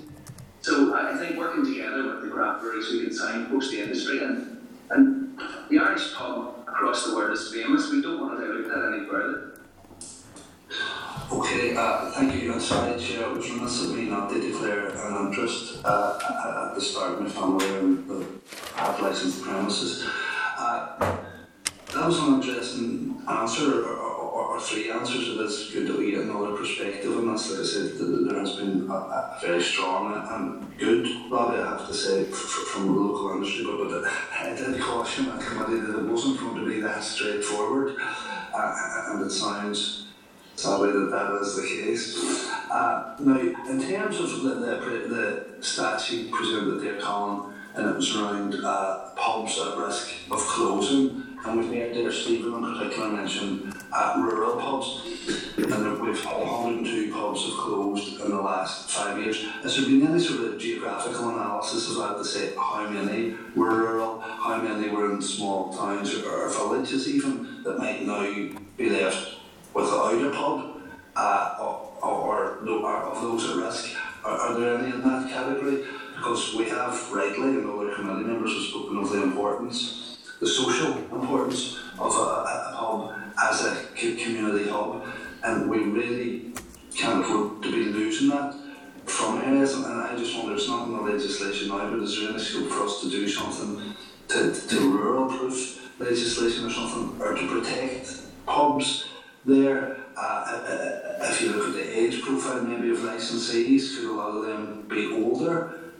And with the surrender principle the way it is, and maybe pubs not being that profitable in those areas, maybe just opening a few evenings a week or something, the temptation is always going to be there. In fact, it might be the only option left to those licensees to sell the license on. Because no one's going to take a pub on us. It's not a particularly viable or profitable business, but that they sell them on the Tesco's or Spar or whoever who'll put an off license in, and you'll lose the pub altogether. Again, Mark, I can take this and have also my colleagues come in. What we have seen a large reduction in our pub trade. That's a given, yes. What we've seen is generally, if you take obviously Belfast is a different entity because of tourism, level of tourism growth there. That's where our main tourism growth. So we haven't seen the same overall reduction in there. But what we tend to see is it's been a reduction in numbers where a town that had 7 now has 4, that type of thing. There are very few villages in there that we've lost it altogether, but we're on the brink. The most important thing we can do is actually create an environment where they can be commercially sustainable. Trying to prop them up falsely doesn't work. They won't last no matter what we do. It's models like the pub is the hub allowing them to be that, the almost back to the spirit grocer to do the farmer's produce, the milk or whatever. Increasing numbers would actually increase the demise quicker because there are as I said, we have a small market with a limited number of people who drink. And the more venues you would put in place, the further you spread that. So actually, bringing more licences into the field would actually cause or demise. And the problem is where you'd see those licenses go would actually be to the busy areas in Belfast, because if it's not commercially viable to have a pub in my village, doesn't matter how many licensed there are, I'm not going to open a pub in that village. So it's about finding how we make the ones sustainable. And I think it is about that we need now to realise, before we lose them, the incredible social value of our pubs, particularly in urban and rural areas, that what they provide is well above. It's not all about drink. Indeed, lots of people, a lot of older people will sit in the pub all day long and they'll nurse a pint. It's at room temperature by the time they left, because they've sat that long. You'll know probably from your own family's experience. They are all through a unique tourism model. I wouldn't know that from my own, to be honest, Carl. But, so I think if the current system has served us well in that we haven't seen, and I'll probably get told off from some of my colleagues in England to hear this, but you look at Newcastle upon Tyne, we've got bars, we've all these programmes on TV where CCTV footage shows thousands of people coming on the street at one time. You go to the corner kebab shop on Thorn Morn, you can get a beer kebab. We have managed to keep alcohol as it should be, treated as a commodity, sold responsibly, under licence by responsible licensees on the on-trade. And I think it's important we do everything we can to protect that and make what we have. And I know we're talking a lot up here. Obviously, we have our restaurant trade, our hotel trade, and stuff too that this legislation needs amendment for. But I think it's important we do nothing to actually damage what's here and do everything we can to help it grow and sustain it. And I'm going to, at every time, pass to my two colleagues on that. Yeah, my thoughts are, our legislation at the moment towards pubs and rural pubs in particular restricts the owner from doing things with his premises. And the thinking should be not to restrict what he can do with his premises, but to maintain that he actually treats the alcohol element of his business in the correct way. So we have to, for rural pubs to survive, rural publicans need to think differently. They need to think about the tourism market. People are out there looking for a real pub experience. They need to think about the artists who are around them, the Irish dancers, the musicians, the people who bake soda bread, how we introduce that into the pub and how we create reasons for people to come. They need to work with a sports club. They need to work with a local artisan producer. The artisan producer will bring people to the area. So it's a collaborative thing. If we want the rural pub to survive, we have to think about it differently, but we need to take the shackles off and allow the person who owns that to become creative and find a way to make sure that his business can survive in the future. If we keep them as it is now, you can only sell alcohol and you can only do it in these hours and so on and so forth, they will disappear because they're not interesting anymore. And the alcohol that they're selling is much more expensive than you can buy in the supermarket, because we've encouraged supermarkets to sell alcohol at a low cost price for some reason. So it requires a completely new way of thinking, and that has to come from the top, from yourselves, ministers, but also from the publicans themselves. I would suggest you to have a look at some stage. There's a pub in Stonyford in Kilkenny, and Stonyford is 350 people in it. It's called Malsard's O'Grady's Pub. And this year in COVID, he had over 80 coaches booked to come to visit him, tourist coaches. And all these years putting on experiences, and that's where we've got to go. But it's, again, the rural pub has to think differently, but we've got to give them the space within which we live the place that they can think. Okay, thank you, Stephen. That's about it. Chair, thanks to another point I had been going to make was around the fact that just because this legislation is proposing giving extended hours or extending the hours of opening doesn't mean it's not making pubs do that, and it is affording flexibility. I think you might find even coming back post-COVID, hopefully you might find a lot of bars operating on reduced hours anyway. But no, thank you. Thank you, Mark, and thank you, Stephen, for that as well. It's just a shame we're in these times because the committee are, in normal times will be doing committee visits, and this would have been a great bill for committee visits, but sadly we're unable to do that, but thanks for pointing that out to us. I've got Sinead waiting to come in, so can I ask Sinead to come in and ask her questions?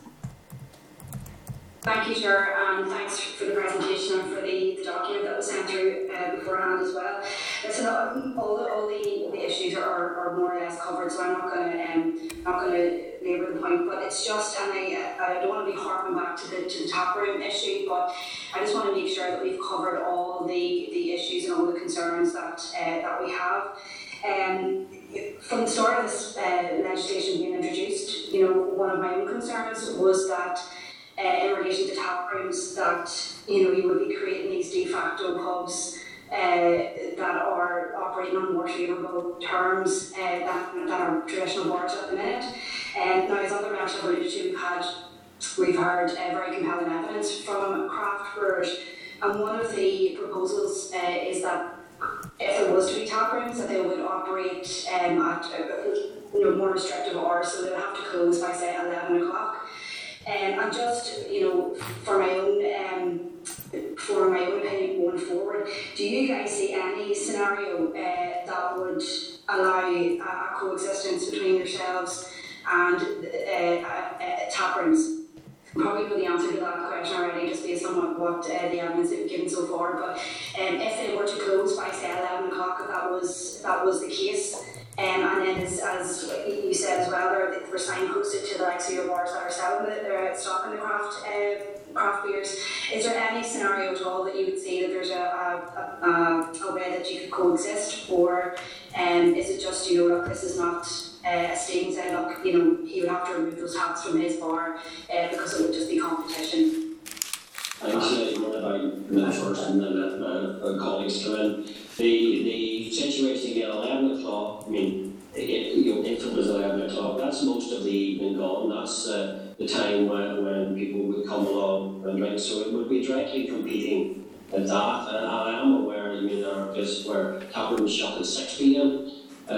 But I think it is back to the same situation of, look, there is the acceptable partnership model there at the moment that I think works for both the brewer and the pub, to create another pub, another name.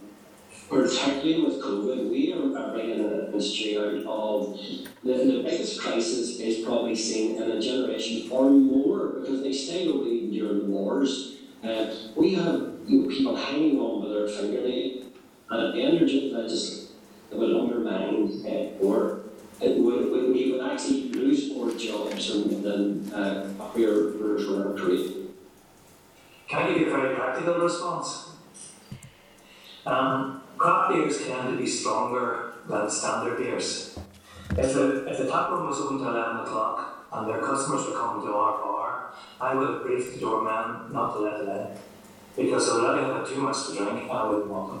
So if they're going to the top bar, they're going to the top bar. There's no way they can come to our bar, because it will change the dynamic. They've already drunk too much. See, that bill here, that's actually what I was going to reiterate there, is just what Stephen has said. We do sometimes have to tend to mop up other people's problems. We don't serve alcohol responsibly. The restaurant industry survives on alcohol consumption along with its food. And sometimes people overindulge. In licensed premises such as pubs, we believe we're experts in looking after people's well-being and safety and providing a controlled environment with, as Stephen said, door staff on and security to make sure that people are safe both coming in and leaving the premises. So for me, 11 o'clock is just an absolute non-starter. Can't hear you, Sinead.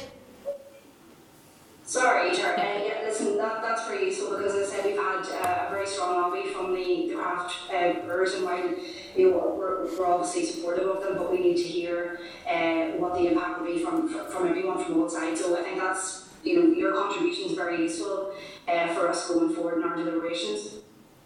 Okay, thank you, Sinead.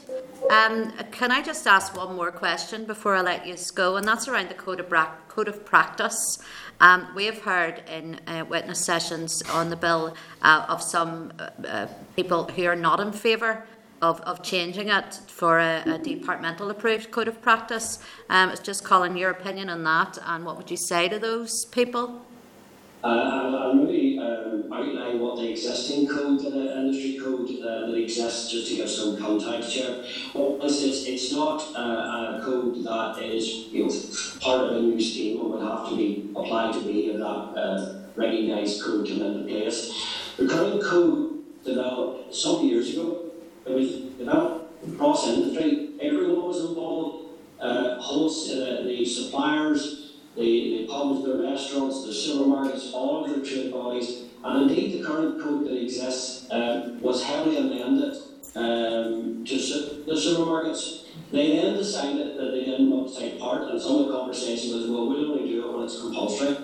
The model that exists at the moment is that it has been a code that was developed by the industry in consultation with the then Department for Social Development, that has now been replaced obviously by the Communities Department. It is cross-industry, but the industry then, once it was developed and agreed, had no say in its application. It is overseen by an independent complaints panel. It is actually chaired by the ex-Assistant Chief Constable, Dr. McCausland, and if anybody knows Dr. McCausland, he's in nobody's pocket, I can tell you that. Yes, I've seen comments about the Secretariat. We provide the Secretariat because to ensure it needs to be tied to a legal entity. And obviously, if you made a decision against a large supermarket, you could find yourself maybe it being disputed in court. The system works really cleanly. As a Secretariat, all we do is wear a mailbox. We have no input whatsoever to it. Well, the only input we have is we advise our members on how to comply. The current code has a process where a complaint comes in, the independent panel review it, and they think it qualifies within the responsible retailing code. They talk to the complainant, and they also talk to the subject of the complaint. And for a lengthy process, they will decide whether there's a breach. Currently, if they do that, they put a press release out and they write to the police and stuff as well. Indeed, from what I know now, you can see it yourself as the code producer report, I think the Department of Social Development and Communities are probably one of the biggest bodies that register complaints to the panel. So it has been engaged and seen as reasonable. Why is it through a secretariat like ourselves to keep costs down? Because it is, it's not a legal entity, it's not a statutory body, it gets no money from government. So to create a code and then have all sorts of structures in place, the chief executive of a building, the cost goes through the roof. This is really about trying to ensure that everyone plays not just by the law, but in the spirit of the law. It's accepting that as licensees, we see that we have a moral responsibility to ensure alcohol is marketed responsibly. Again, it cannot react much quicker. If you brought in promotion legislation, which there actually is primary legislation in place, but this was brought in with support of the then Minister Nelson McCausland, because we were able to demonstrate that it would react much quicker. Indeed, when we seen an incident, Hardwell concert in Belfast, critical incident, applied all the ambulances there, I was summoned to a meeting with NHO for Puts, and all of the statutory bodies in the department were in the room, and it was, well, what can we do to solve this? The responsible retailing was the only thing that was actually able to change overnight to address it. The rest of it get bogged down, it's too difficult to do legislation for this and the other. So I believe voluntary codes have an important place.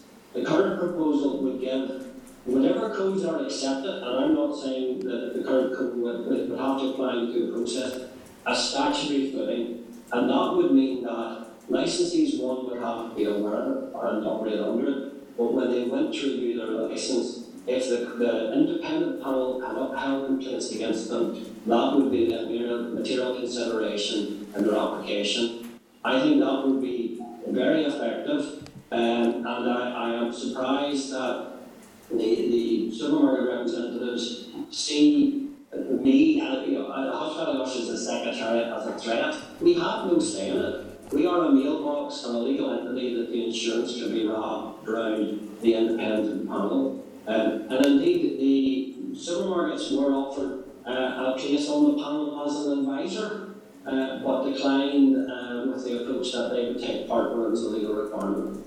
Thank you, Chair.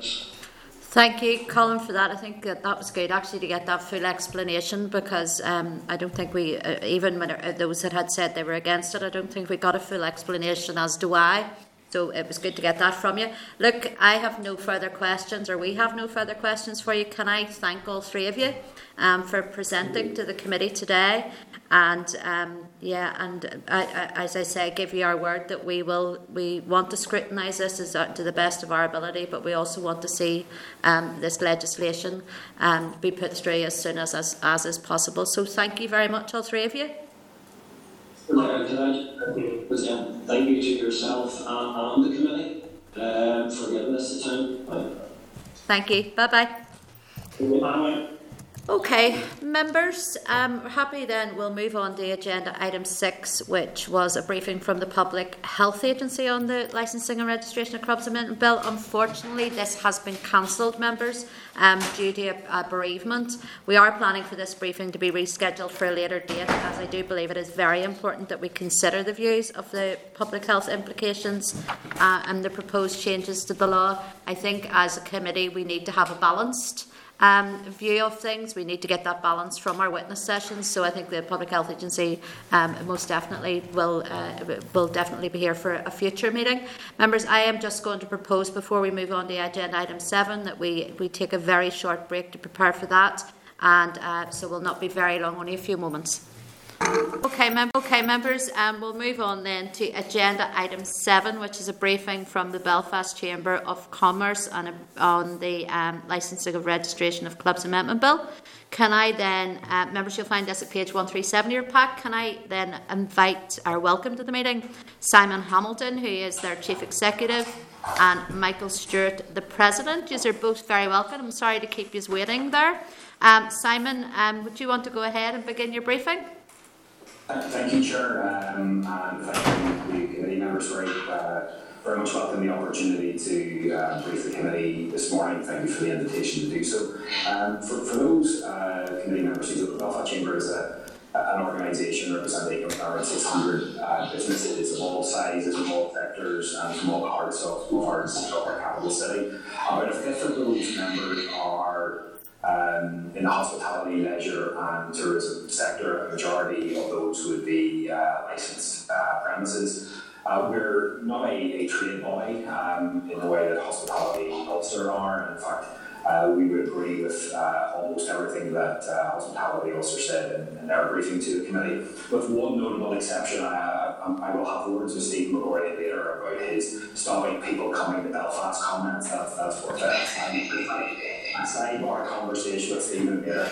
But our interest and support for reforming our licensing laws, as well as modernising and aligning with our neighbours, is very much focused on the importance of hospitality and the licensed trade to the wider city economy. And in two particular areas, one, and Colin and colleagues mentioned it in their briefing, was particularly Belfast status as a driver of tourism, a major tourism destination.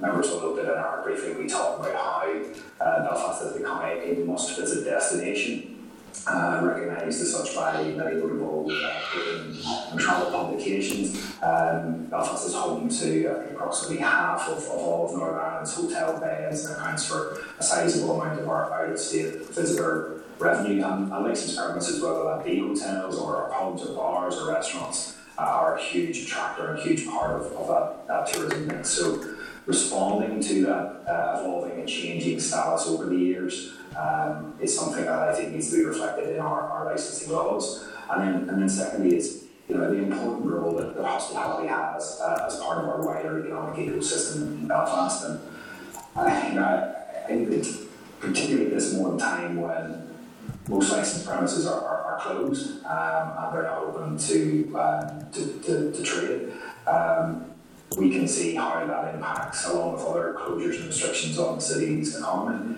And what we have learned over the last 10 months is just how reliant one sector is on the other. It's sometimes easy to see how our licensed premises are reliant on, for example, people working in banks, people working in financial services companies, and tech companies, come after work for a drink, to go out with friends on Friday night, whatever it might be. But work the other way as well. Those companies who have, in many cases, have made Belfast their home or started up their businesses in Belfast, they rely on the ability to attract and retain talent. And that talent is very much attracted to, it's mobile, it can take skills anywhere. And what helps retain it here in Belfast and attract it to Belfast is that lifestyle that the city has to offer, that city buzz that generated, and that energy that is generated in no small measure because of our hospitality, leisure and tourism sector. It is a sector, as others have said, that is struggling at this moment in time. Surveying our members before Christmas, we found that 46% of our members, and this includes a large percentage of hospitality businesses, have already made redundancies. 45% anticipate more redundancies in the next 6 months. And 64%, so maybe 2/3 of members were somewhat or very concerned about the future of their business. So reforming licensing laws and getting those in place in as quickly a period of time as is possible is also, I think, part of aiding the recovery of the city and the wider region's economy. Can I just maybe briefly, Chair, if you're happy to pass on to our President Michael Stewart, who, as well as being President of Belfast Chamber, has a lifetimes of experience in the licensed trade. Absolutely. Thanks, Simon. Go ahead, Michael. Thank you, Chair, and thank you, members, for the opportunity this morning. I, like myself, I, like Colin, have been through many conversations around licensing reform. I'm 35 years, I'm in my 35th year in the hospitality industry, and as a previous board member of Hospitality Ulster, I know the pain that Colin has gone through, and he's been championing the cause along with Stephen and Phil and other members of the industry. What I'd like to do is maybe just put a little bit of a picture of a brief of what those 35 years have meant. I'm not going to take you through my CV, but the point that I wanted to raise is when I came home from London in the height of the Troubles in 1987, we opened the bar in the Lisburn Road called Bob Cratchit's. It was Belfast's first theme bar, and it was the newest thing to hit Belfast, created by Croftins and Diageo. It was a big thing. I was a young 26-year-old or a younger 26-year-old, and pubs then were very much different to what they are now. Through those 35 years, I've seen the reform of licensing in 1996. I've seen the smoking legislation come in. I remember Cratchit's being closed at 2 o'clock or 3 o'clock on Sunday and then reopening again at 7 o'clock that evening. So I've seen Sunday reform. Myself, I diversified. I became a trainer. I trained 400 door staff for SIA, so they are licensed door staff. I've done, I trained staff in bars for what is known as responsible alcohol training, and I've worked with the PSNI and drugs awareness training and vulnerability training. Why do I say all this? The pub and the bar has evolved from what it was in 1987 when Bob Cratchit's opened. Belfast has evolved. We've come through the I've followed the journey of this piece of legislation, know that it is a serious piece of legislation. I think the point that you made, Chair, is very relevant in terms of, it is not just here for the here and now, it will be for a considerable period to come. We haven't, as Michael has alluded in terms of his experience in 35 years, to reform the licensing laws that often in Northern Ireland, so it does have it has a life beyond the next couple of years and the crisis that we're going through. I think there will be an impatience that many would express that it has taken so long for this piece of legislation to come through, and there's lots of reasons for that. I think that the committee obviously has to do its job in ensuring that this legislation is right. I thought the discussion with Hospitality Ulster earlier was very interesting in terms of touching on some points. As is always the case with legislation, that on the face of it looks like a sensible reform, but you need to get into it, test it, come from slightly different perspectives. So I think there is an understanding of that. I would do stress that the hope that this is in place for as quickly as possible to help to aid that recovery that you've spoken about. That buzz and that energy isn't there in Belfast at the moment, and we all know why. It needs to come back. I think it will come back. I think we need to be optimistic, and we are optimistic. One of the reasons we're optimistic is that Belfast is such a strong, vibrant city in terms of what it has to offer. It has huge potential, and one thing that I think sets us apart is we're incredibly resilient as well. And as others have said, we have been through a lot down through the years, and we keep bouncing back, and we will do so again. And this legislation, these reforms that are contained within it, will help us to do that.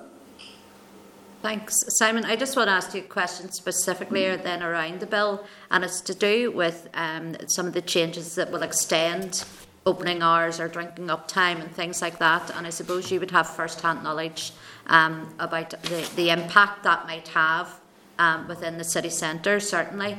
So, have you any comment you want to make on that part of the bill? Yeah, maybe let Michael talk a little bit more in terms of his frontline experience in this regard, and how the changes that are proposed will help. And I think that, again, the comments that Colin made earlier about it, slightly, it's not entirely different to some of those, more rural settings. There's a big difference in terms of how Belfast looks and feels, but Belfast does have different dynamics in terms of huge numbers of tourists, and then particularly international visitors in normal times who have slightly different expectations of when they go out to eat and when entertainment will be provided. And also that big student market, which is going to get a massive boost hopefully in the next 9 months with the opening of the new campus at Ulster University and 15,000 staff and students coming into the city. So there are those slightly different elements to the city, which I think the changes that are proposed will greatly assist. But Michael can talk in much better detail about that. Okay, thank you, Simon and Chair. If you're going into the town, you don't go. If you're a certain age, you go into the town. You don't go in to do your shopping. You go in to do your messages. As your mummy would know. But yes, as I say, I've been in the Australian industry for 35 years. I've seen the licences come in and go. Unfortunately, it's taken so long that some of the licensees who started on this journey are no longer with us. But Australia, Ulster and the trade bodies and the Belfast Chamber, we work very closely with other agencies, notably the PSNI. PSNI would have the responsibility, obviously, for patrolling late nights and making sure that there's no disorder, etc., etc. But what I have to say is the Australian industry, bars and restaurants, pubs, are one of the most, if not the most highly regulated businesses in our city, and that's been more than amplified through COVID, safe practices, etc. So, I think most people would welcome the extension of the hours. And I think also we need to flip this on to other people as well. I think the public in general will welcome the extension of hours, because gone are the days where, as I say, going back to the 1987 Bob Cratchits and Tammy Giddens, I worked with Stephen Gorian for a period there, when, it was all about vertical drinking and, to use a phrase, get as much down you as you can. Things have changed, people have changed, they're more widely travelled, they're better at cooking at home, they want to have, going to the bar is more experiential. It's the experiential thing about having a meal. People are coming out later, they absolutely are, and unfortunately more people are now drinking at home than they were back in the day, because alcohol is cheaper from supermarkets, and that's why it's highly regulated with professional staff in bars. So I think that's your question, that's what you asked. We would welcome the additional hours because, one, it would help with revenues, but two, it also helps to show that the pub is a safe environment, and I think that would be endorsed by the PSNI in many, many areas across Northern Ireland. Thank you. Thanks, Michael, for that. I'm going to open up to members. I have Kelly and then I have Robin. So, Kelly, do you want to ask your question? Thank you very much, Chair. I hope I'm not on mute anymore. That's the whole thing now. I'm on mute. Guys, thank you very much for your presentation. Simon, can I just say, you've left Strangford and you're looking younger. There must be something in this in politics. And Michael, unfortunately, I worked in Russell Court at GCS advertising for many years, so I spent, unfortunately, too much time in Beaugraduate, but we'll not go there.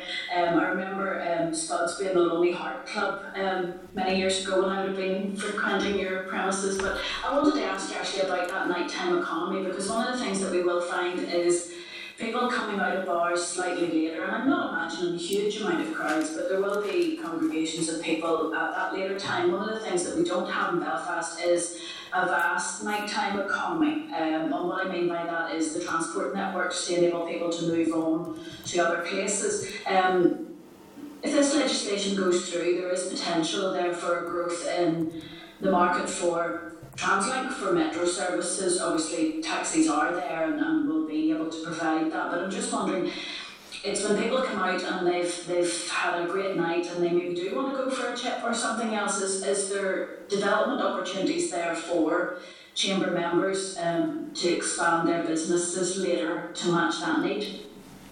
Yeah, thank you very much for your comments. I certainly can recommend the move, but not to all of you all at the one time. We really need some people to govern the country particularly at this time. So I think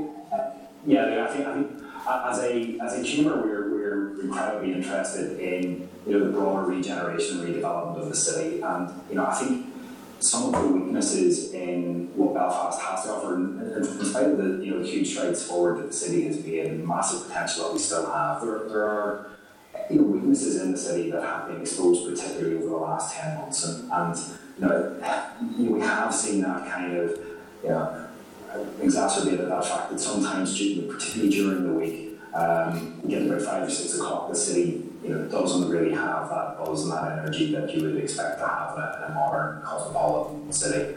And I think that we can deliver that. I mentioned the university campus, that's something that will help in that regard. We have a big policy focus on, and it's relevant to the committee's work around the need to increase residential living across all tenure types in the city centre, and that's something that, if you compare us to our competitor cities who are in the hunt for that same talent, that same investment, they're much better equipped than we are. But also just to get that sense of just broadly in that residential part, it's a 24/7 city, and you do need those, and that does require lots of, let's call it, essential infrastructure. Our public transport has taken a huge hit over the last period, but it needs to come back, and it will come back, because it's a hugely important part of our city's infrastructure. And I do think that there are opportunities, you're right, and this is why I think, not trying to overstate it, because I think the church comments are right, that this is a bill for a decade and more before maybe looked at again. But I think many of our members who are in those other sectors or other parts of elements of hospitality will seize the opportunities that this presents to help their businesses, and that will certainly help aid recovery and the bounce back that we all hope for. Michael, your experience again of how businesses can be, the likes of Drake and Assembly and other businesses as well. Yeah, absolutely. And just very quickly, Kelly and Chair, I always use Beaugraduate. It's my get out of jail free card, because there are very few people that don't know it, either themselves or their parents or whatever, and particularly a superintendent in PSNI who personally holds me responsible for the fact that he got married to a girl that he met in Beaugraduate. But there you go, it's another day's conversation. It is inevitable that with the nighttime economy that opportunities will come. Again, going back over many years, I know that Translink tried on many occasions late night buses, etc., which either failed or had issues with security guys and stuff on them. And then there's other opportunities around late night food operations, etc. But I think what this is about growing and developing and communicating. There is a confusion out there amongst the general public as to what time bars and restaurants open and close at, and that equally then means issues around transport. But I think this won't be licensing on its own. This will be a joint approach, especially for Belfast Belfast Chamber and City Centre. One of our main members would be TransLink. Norman Bain sits on the board. And that's and Christopher McCausland from ValueCap. So there's a network there that absolutely will benefit. And I used the word earlier, a term that I found out in biology class, about symbiotic. There is a symbiotic relationship. Some people say that when the tide rises, all boats float. That's not always true for everyone. But this needs to be looked at, worked, and the opportunity given. When you think about 104 nights, weekends, an extra hour, if that were to times two, it's not a lot of hours that we're talking about in reality, but it can make a lot of difference for a lot of people, in specifically in Belfast and the wider Northern Ireland. So just a bit of an anecdotal one. Again, going back to 1990, I would have lived over to Glasgow quite often when it had the European City of Culture status, and they were granted 24-hour licences, which some people took and some people didn't. But the interesting thing is, I read a report from Strathclyde Police afterwards, and they were very clear in saying that staggering the hours where people were allowed to come out at different times reduced the crime rates in Glasgow city centre by something like 30, 40, 50%. And so all of this has to be taken into consideration, and I'm sure it will. But I think more than anything, it's a positive thing, and it will be. There's other stuff that maybe I get a chance later to talk about travel from the Republic of Ireland, especially around Easter opening hours, etc. But I'll stop at that and take any more questions.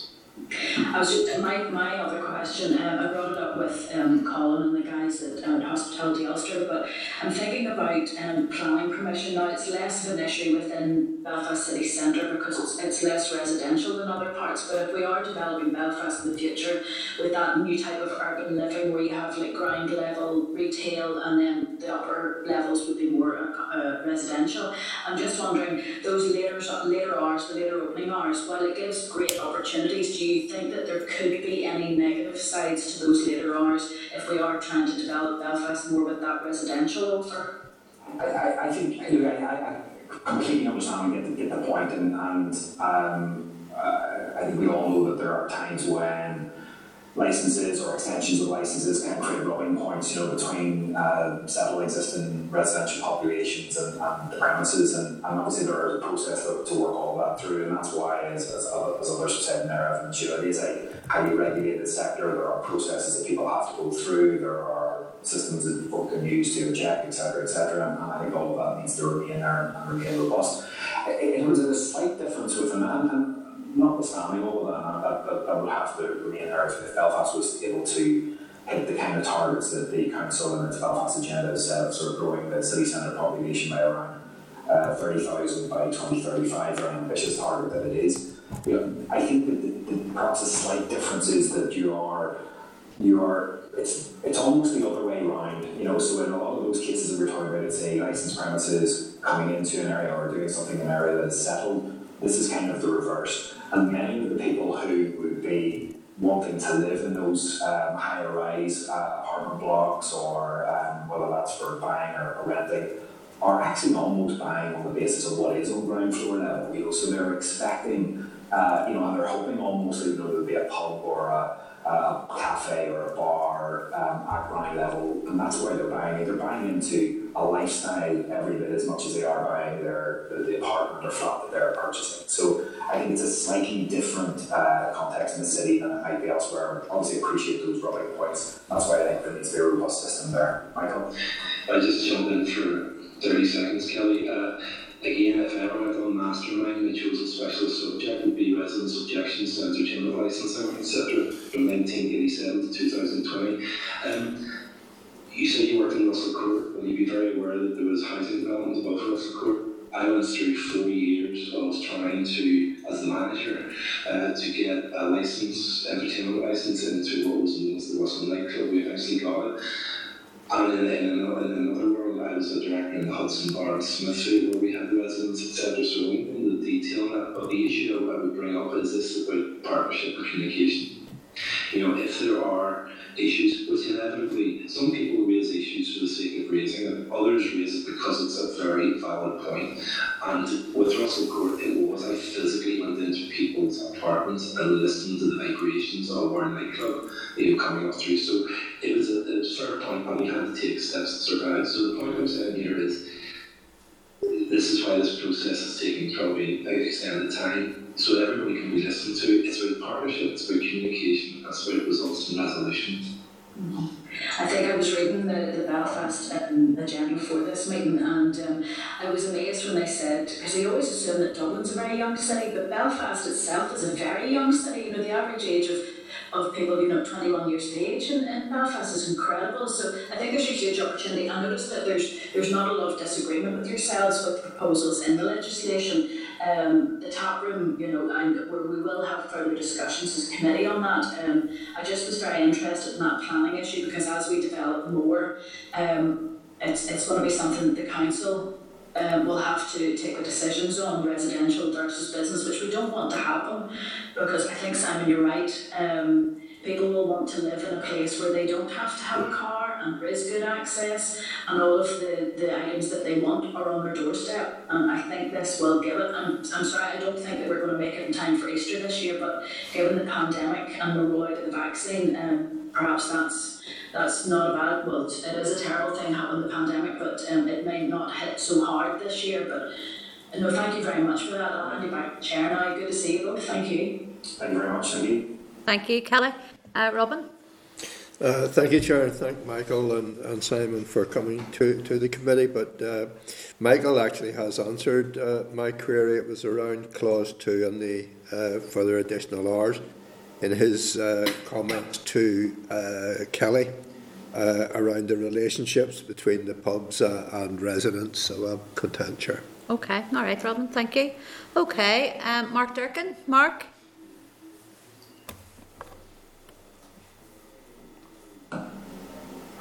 Thank you, Chair, and thanks to Simon and Michael for the presentation there. I have to congratulate Michael on having the best bookshelf I've seen in all these interactive meetings. There's not too many books, Mark, if you can see. Let me just give you a quick anecdote on that, Mark. The reason for it is the very reason that you've just said. I get fed up with all these politicians, yourself included, with all these books behind them. And as Michelle O'Neill said on one occasion, the difference is, Michael, those bottles get open, whereas those books in the background don't get open. These are collector's items, they're not for drinking. Sorry. Okay. Well, mine isn't that impressive, you can't do that. Okay, so my question is for Simon, and it's good to see you, Simon. Obviously, you're here representing commerce and industries that welcome this bill by and large. But given your own ministerial experience and your experience as an MLA, you will be conscious of the need for us to balance this against public health. Now, we were due to have a demonstration from the Public Health Agency this morning, and we haven't managed to do so. But how would you address concerns that they do have and have expressed about increasing opportunities for alcohol consumption and the consequential health impacts on individuals and society as a whole? Look, I think actually Michael, with his experience, will have some good things to say on this front too. But I think every one of us understands that alcohol is a regulated substance for very good reason, and the licensed premise is a way in which its consumption can be regulated. I think it was Colin earlier who from Hospital Ulster mentioned that the vast majority of the consumption of alcohol, probably obviously given circumstances over the last 10 months, that percentage has massively increased in terms of consumption in houses and homes, and that's very much unregulated. And this isn't so much about whilst I think a very good, very cogent argument can be put forward about how this helps the sector to survive and stabilise and then thrive in the longer term. A lot of what is proposed here, particularly around additional hours and drinking up time, is also about, as Steve McGorian said earlier, about just the good management of licensed premises as well. So I don't think that given the way that the trends have changed, and I think we're dealing with the acceleration of a lot of trends as a result of the pandemic. I think that yes, that number of the percentage of the consumption in a home or a private environment will go down as pubs and licensed premises open up again. But will that be completely reversed over time? No, it won't. And will this legislation have that impact? No, I don't think so. This is about, I think, modernising, bringing us in line with where our neighbours are. I think it also helps to stabilise an industry which has had a really, really difficult year, perhaps year and a half before the end of all of this is over. It has been going through a lot of challenges over the previous decade or more. I think it gives the industry a chance to stabilise, as others have said, and to grow. I don't think it is going to be, because of those changes in behaviour and habits and all of those trends, I don't think that this is likely to lead to massive additional consumption of alcohol in licensed premises. I think that if people are worried about that, then I think it is more in that kind of private setting that we need to be worried about. And we've seen throughout this pandemic how private settings have been difficult to manage, difficult to control in other regards. So I think that's where, if one sees dangers of alcohol, I think it's in the overconsumption of alcohol. I think it should be more in that environment that we should be worried about it than in licensed premises. Michael maybe from his experience, may be able to sort of elaborate a little bit further on that, but I think that would be probably our view, my view personally, obviously, Mark, but also our view as an organisation. It would probably be my view personally as well, Simon, but just want to hear that and have it on the record. Yeah, and if I could maybe just interject, not going over what Simon has already said and Colin, there's been a massive increase in home drinking, especially during COVID, and over the years from the supermarkets, which alcohol has become more freely available at cheaper pricing. I think Colin earlier said something 23%, I think, of the alcohol consumed is in licensed premises. As I said, I deliver responsible alcohol training courses to the trade, to the on-trade and the off-trade. And it's not cliche, it is a very regulated business with strict enforcement, etc., etc. But there's one thing that has to be brought up here, and it's the R word, it's not the R rate, it's the R word, it's the responsibility.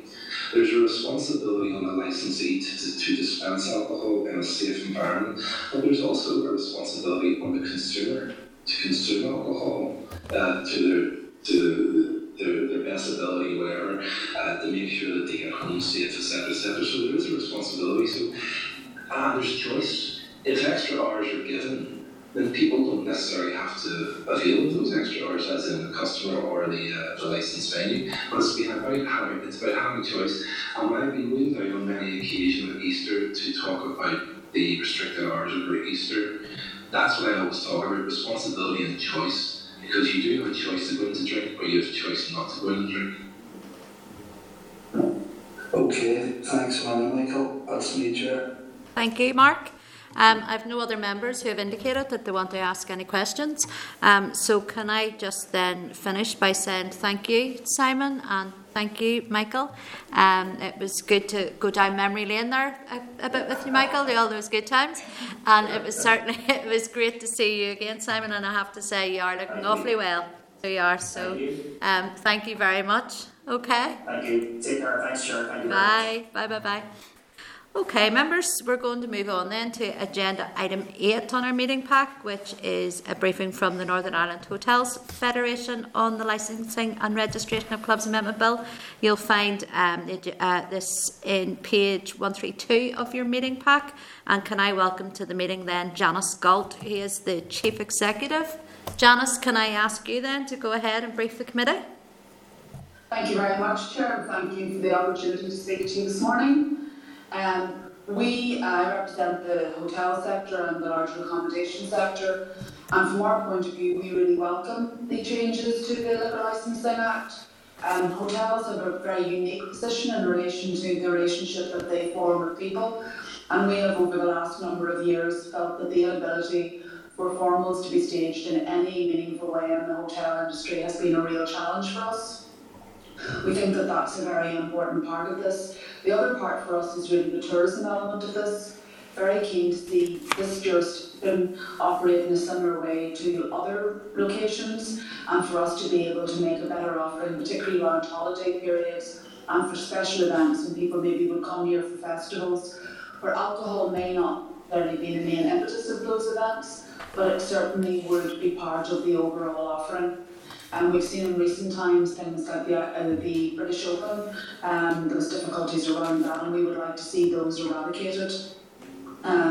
We also would like to draw attention to the role that tourism has to play in the future of the economy, and particularly when we're looking at new products and the opening up of food and drink offerings, a very popular type of tourism at the moment, and that the distilleries and areas like that will be able to offer their products in situ in a controlled and regulated manner.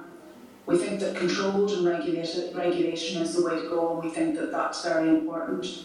There are certain elements of this, including the code of practice, which in principle we don't have any objection to, but we feel it's very important that there's a strong legislative framework that is easy to enforce, that people do understand the responsibility they have, and that is the responsibility not only of the licensee but also of those involved in consumption.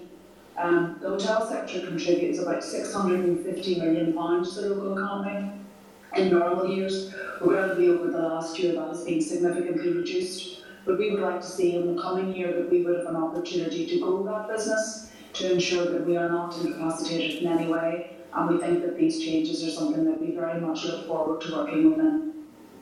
Thank you. Thank you very much, Janice, for coming in and briefing us today. I just have a couple of questions. The first one is, you've raised concern in relation to the definition of a major event and the criteria that would be needed. Do you want to go into a little bit more explanation on that? It's really the amount, number one, what the definition actually is. Is a major event something of international standing? If it's a new event, it's very difficult to ascertain what that would actually be. So therefore, is it something that attracts a certain amount of economic impact? Is it the amount of delegates it has? Is it the actual type of event that it is?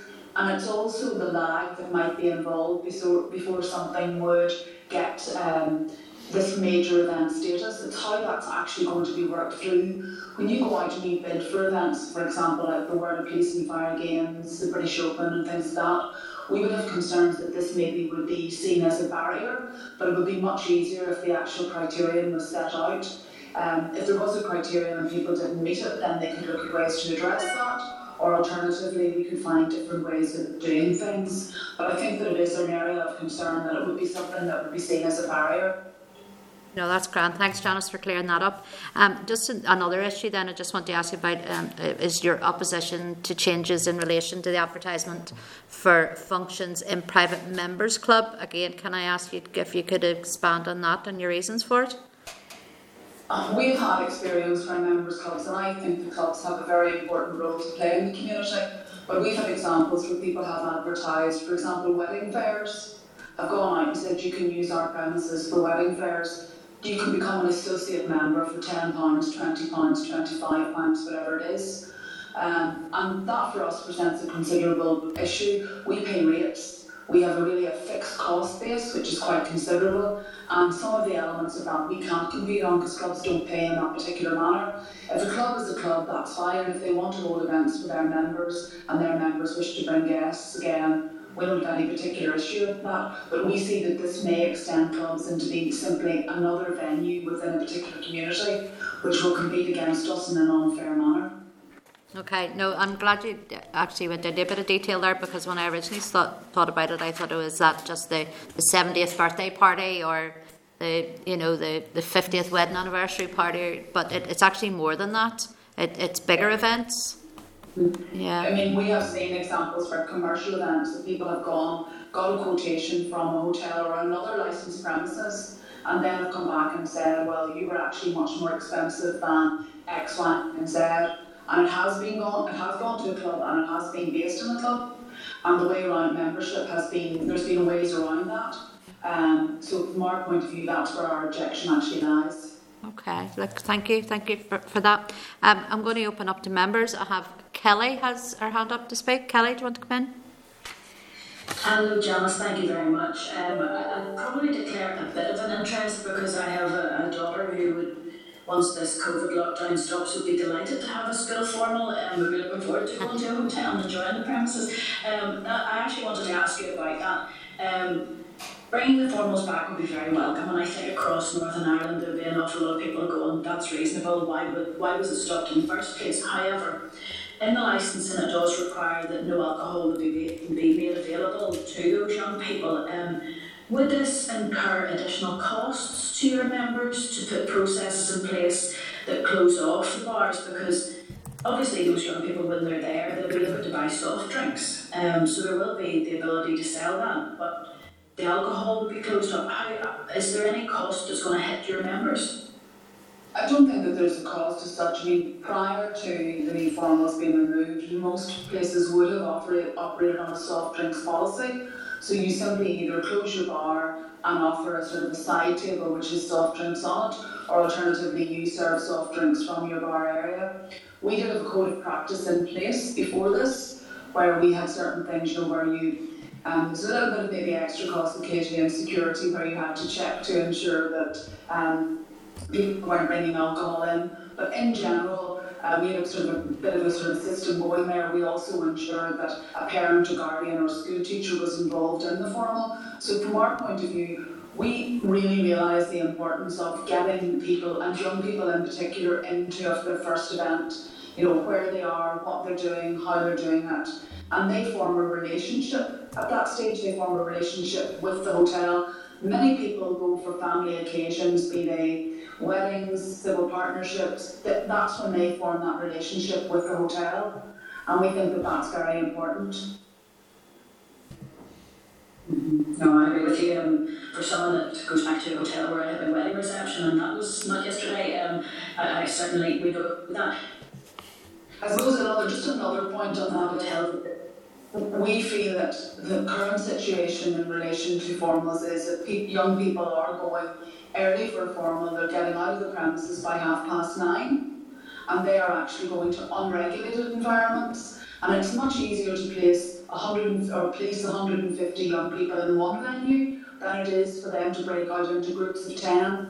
We also think that in reality people are going out earlier and that it's not really the true experience that we wish people to have. We've also seen that in border areas there's been what's called a border bleed, where people have gone from Derry, Londonderry into Letterkenny or Buncrana, Newry, they've gone into Dundalk. So I think that that's one element of this we find, a particular concern. This is actually business that we've effectively lost.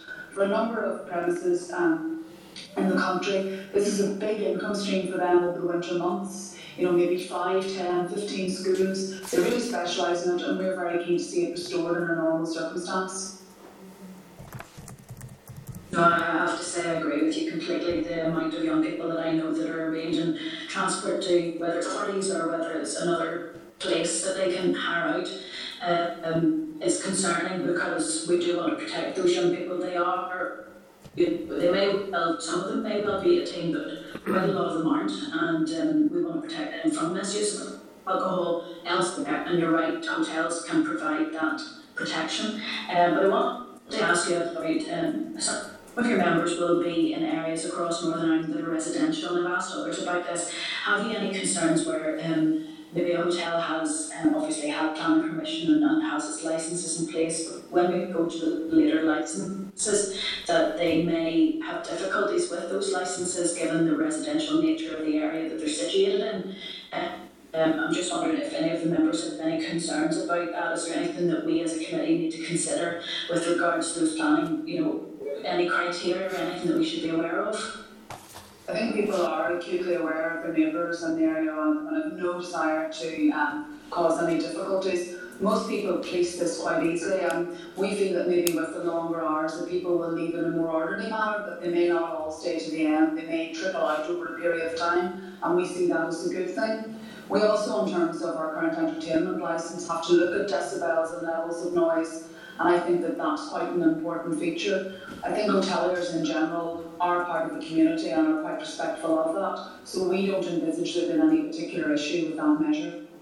Oh, that's good to hear. I know that in my local area there's a hotel, to be honest, that has struggled with COVID, nothing, but they have been amazing. As part of that whole COVID cycle, they've been such an integral part of community, providing food and things like that. Amazing people. I'm hoping that there's a lot that you've agreed with within the legislation. Is there anything that you want to bring to our attention that does impact negatively on your members? We think, apart from the points that we have raised, we think that most of it is pretty straightforward. The only concern we would have is the code of practice. Will that cause confusion? And it's more the confusion part of it as to the actual process itself.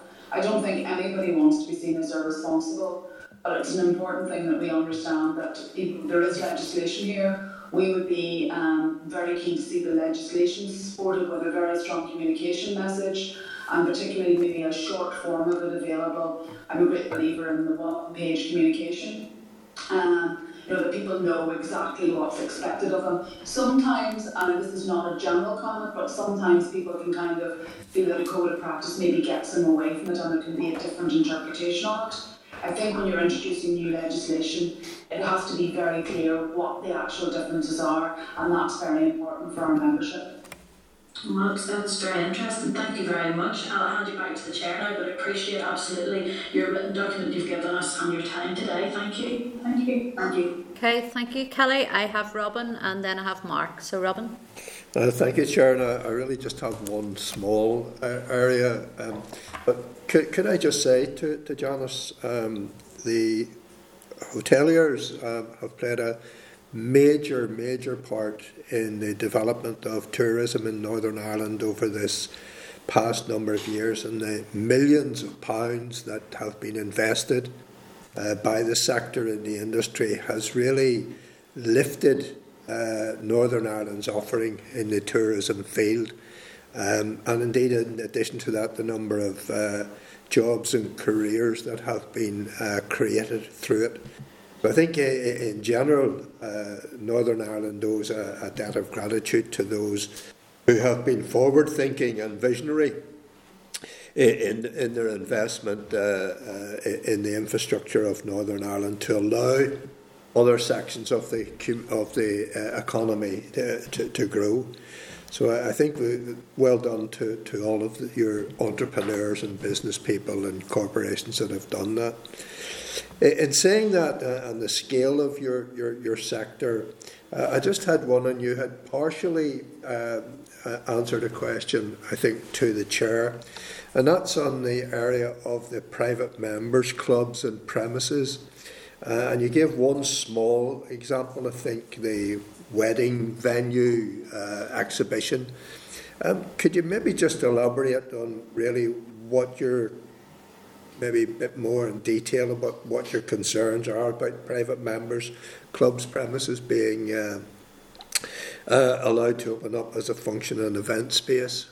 My understanding of them was that they're not grand premises, the vast majority of them, and really are attractive maybe to their members rather than sort of the wider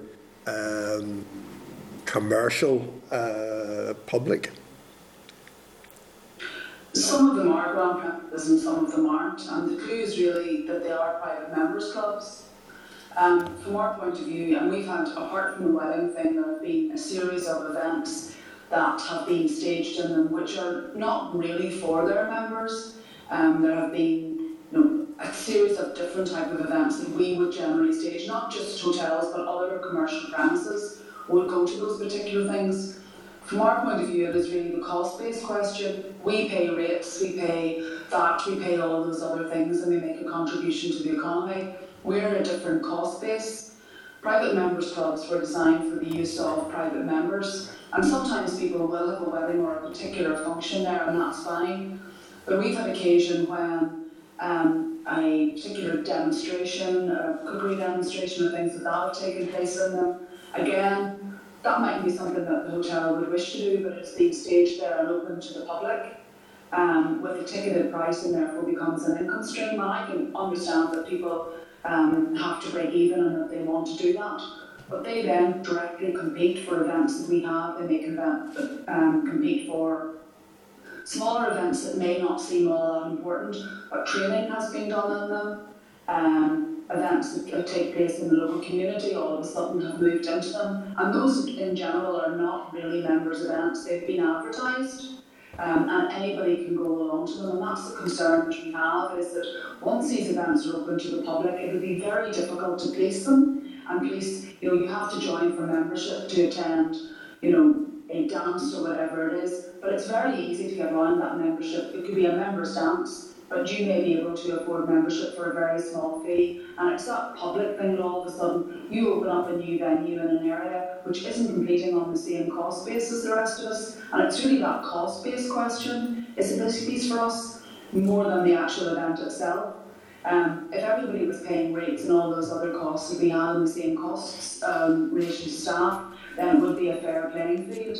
It's a very different matter if you're going to something that's run by volunteers, doesn't happen to open 365 days a year, and doesn't have to pay commercial rates. Okay, can you identify any areas where you see private members' clubs operating in a much more commercial environment via a policy that they're putting forward, or is it really an ad hoc reaction to opportunities? The policy document would be that they would pay public liability insurance like the rest of us, they would pay VAT like the rest of us, and they would also pay rates. And if that's the route that they want to go down, some clubs I hasten to add do operate in that manner, some of the more commercial ones, and that's fine. But if they are wanting to do something that is of a public nature, providing facilities that the public can use, then it would be only fair that they are based on the same cost base as the rest of us, as well as the same licensing rules in terms of public liability and stuff like that. And that's an important thing from the point of view of how we actually compete for different businesses, particularly in rural areas actually. It's an important thing. Everybody wants to have a hotel in their local area, and that's nice to have. But some events that take place, summer barbecues in the local golf club might sound lovely, but in reality the public are going to those, and that's an opportunity that we have obviously missed against a background. If the club is paying VAT and they're paying rates and they're paying all those other things, that's fine, but some of them are not. Because of the way they're set up, they're not actually doing anything that's illegal. But if they are going to compete on a public playing field, then that would need to be addressed. Okay, thank you, Chair. Thank you. Okay, thanks, Robin. Mark.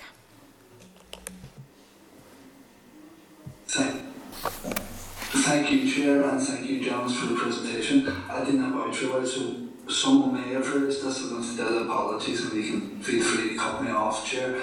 But Janice, in the presentation there, you expressed a wee bit of concern around the designation and criteria of a major event. Are there any specific features that you would like to see or not see in that definition? It did answer the question a little bit, but your question is slightly more specific, Mark. I think there are so many events, and I think my definition of a major event and your definition could be quite different. If I take Derry as doing a new event on the walls, a new festival event on the walls, where you maybe invite 50, 60 people from 60 delegations from other walled cities around the world. Never been held before, no track record of it. How do you define if that's major or not? And that would be the bit that would concern us. If I say it's a major event in some cities might be £1 million, and it might be a global event. A major event in other locations may not be, and that's the bit I think we need to be quite careful on. And it's also the process that people will have to go through. When a major event can be decided, can you get either a code drawn up that something automatically or falls into that criteria and you can bid accordingly? But there would be nothing worse than you bidding for an event, assuming that it had a major event designation, and then suddenly finding out that it didn't, and then you would find yourself back to square one again. I mean, another good example would be the BBC Good Food Show. If it decided maybe to come to Guildhall Square, it could be decided, that's not it's a commercial event, it's not a major event, and a lot of the stalls in that would not be able to execute their actual business if it couldn't get that particular status. I think many sporting events, for example, the Open at Portrush was a very good example. They have a major whisky sponsor, and they wanted to be able to sell a product that is in sort of a souvenir is the wrong word, but sort of like marks the occasion. And it wasn't for consumption on site, it was to bring home. And it's the actual process as well as the designation that worries us and how long it takes. You know, if this goes in summer and it takes, you sometimes have a very short bidding window for things. So, you know, and any barrier that an organiser sees can put them off. I mean, we would be very keen to see events of a global nature coming here, and I think that's very important. We had the MTV Awards a number of years ago. Particularly in the current climate, it would be nice to see us to be able to go back to get large events, and they do really help put Northern Ireland on the map globally. We did a fantastic book, the Open, that they really want to come back. And if we're going to maybe other golfing events, they may have a similar structure where whisky or a dinner supplier. And I think those are things, for example, I would never have thought along the lines of them having somebody who's doing a souvenir product for the event. And I think it's the nuances of that would worry me, and how you can speed up that process. I mean, can you decide that it's a major event in 10 days? Is it 10 days, 10 weeks or 10 months? And I suppose it's that bit of it that really concerns us as much as anything else. And also, if somebody creates a new event, how will that be viewed? Yeah, you touched on the sporting event and the Open. No one could dispute that that's a major event, but if, for example, Derry City or Glentoran or someone was playing a semi-final some Friday evening, could that be adjudged to be major? You know, it might be major in an area, but not in the greater scheme of things. You know, it's the area that it's major and it's where the applications would be coming from, those who would benefit from it. But then could that be abused by people maybe geographically further removed from that area, who just put in applications for the same thing and say, well, if they're applying for that and getting it, so will we. It is also, these are commercial events, and that's the one thing you need. You know, commercial people tend to want decisions very quickly. A really good example would be a competition. Say, for example, Derry City and now we're into a fantasy world. We're in the finals of the Champions League. That really is a fantasy world. That is a fantasy world. The Brandywell would be suddenly elevated. It would be, and you're also playing Real Madrid, which really does take. Playing at the Brandywell. So if you're doing that, we've played them before. Played at the Brandywell before. Which proves it was a long time ago.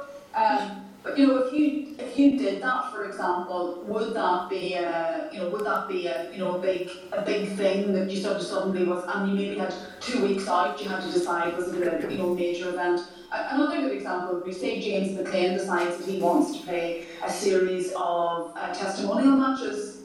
Are they major events or are they not? Now, you may or may not want alcohol provision around them. You know, you may have a sponsor who wants to do certain things. That might be feeding people later on in the evening. It might be looking at some different type of sponsorship. And those are the questions. When you get into the commercial side of this, it can become quite a minefield.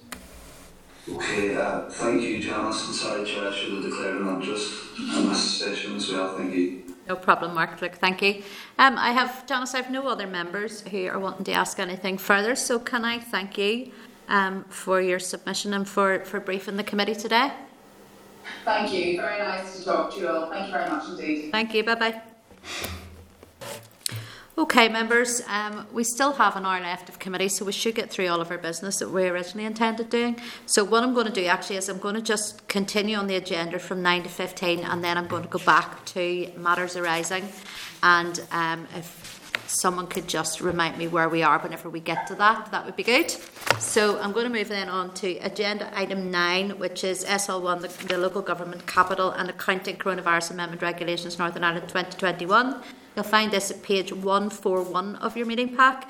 The proposed rule will be a technical amendment to the local government regulations, which will extend the deadline to set their budget for 21-22. Members, I have a wee bit of a difficulty with this. On reading this, it's allowing the local councils an extra 2 weeks to set their budget. And I know when Solace were in and briefed us last, they had certainly had asked that, or requested in one of their asks, that the district budget and the regional budget be set in and around the same time. So if members would agree with me, I would like to ask the department to come in next week just to give us a brief on this, because I want to know, is this in line with what Solace had asked for, or I really don't see that 2 weeks extension for councils to set their budget is going to do them any great favours in any way, shape or form.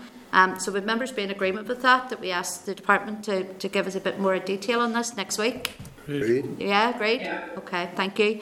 All right then, I'm going to move on then to agenda item 10, SR 2020-347, Social Security Iceland, Liechtenstein, Norway, Citizens' Rights Agreement Revocation Order NI 2020. Members, you'll find this SR at 149. This rule is not subject to any resolution procedures. Are members content to note? Content to note. Good stuff, thank you. Then agenda item 11, SR 2020-348, Social Security Switzerland, Citizens' Rights Agreement Revocation Order NI 2020. Members should find a copy of this SR at 153. This rule is also not subject to any resolution procedure, so are members content to note this also? Noted.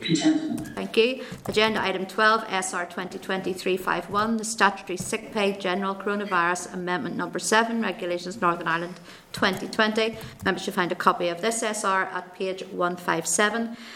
Members, have you any objection to the rule? No? Okay, no objection to the rule, so I'll read that the Committee for Communities has considered SR 2020-351, the Statutory Sick Pay General Coronavirus Amendment Number 7, Regulations Northern Ireland 2020, and subject to the Examiner of Statutory Rules report, has no objection to the rule. Move on then to agenda item 13, which is SR 2020-357, the Social Security Norway Order Northern Ireland 2020. Members, a copy of this SR is at page 167, and this rule is not subject to any resolution procedures. So can I ask members, are you content to note? Content, thank you.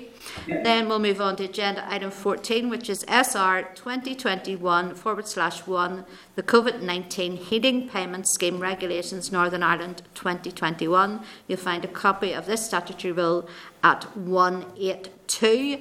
And see, Andy has his hand up. So, Andy, come on in. Yeah, go ahead. I just want to ask, given our viewpoint earlier on today, and we're going to write to the department, is there any possibility of us deferring? And I'm not saying I'm opposed to this, and if it was to prevent the department, I still place on record quite firmly my concern that I believe it's poorly drafted overall in respect of that. But would there be the option of us deferring this till next week? Meeting in order to give the department the opportunity to rectify the clear omission? Okay, I know that it comes into effect on the 25th of January. Janice, can you give us any, what can we do with this? Well, I think, yes, on the note I'd handed you, yes, we can. This is really the committee's last chance. To, unless you want to pray against it at some point, but yeah, we can, I think, wait to get another briefing from the department for one more week, if that's suitable. Okay, so it is doable. Just if I can, and I would stress, this isn't about me trying to stop the 221,000 people getting it, and it's well intentioned, and I would like to have seen it going further than that. There are a lot more people who would have benefited from this, and questions around £200. I'm not getting into all that, but there clearly is the opportunity for the department, and I think it would be much simpler for the department to do it through this SR, because my understanding would be 10-minute drafting to change this would enable the department to do it rather than bringing a whole new piece of legislation or statutory rule through. Yeah, and but going on the dates, if it comes into effect the 25th next week, it will allow us one more week. So, yeah, that should be okay. I'm okay with that. Members agreed? Sorry, Robin, go ahead. Sorry, no, Robin, and then Sinead.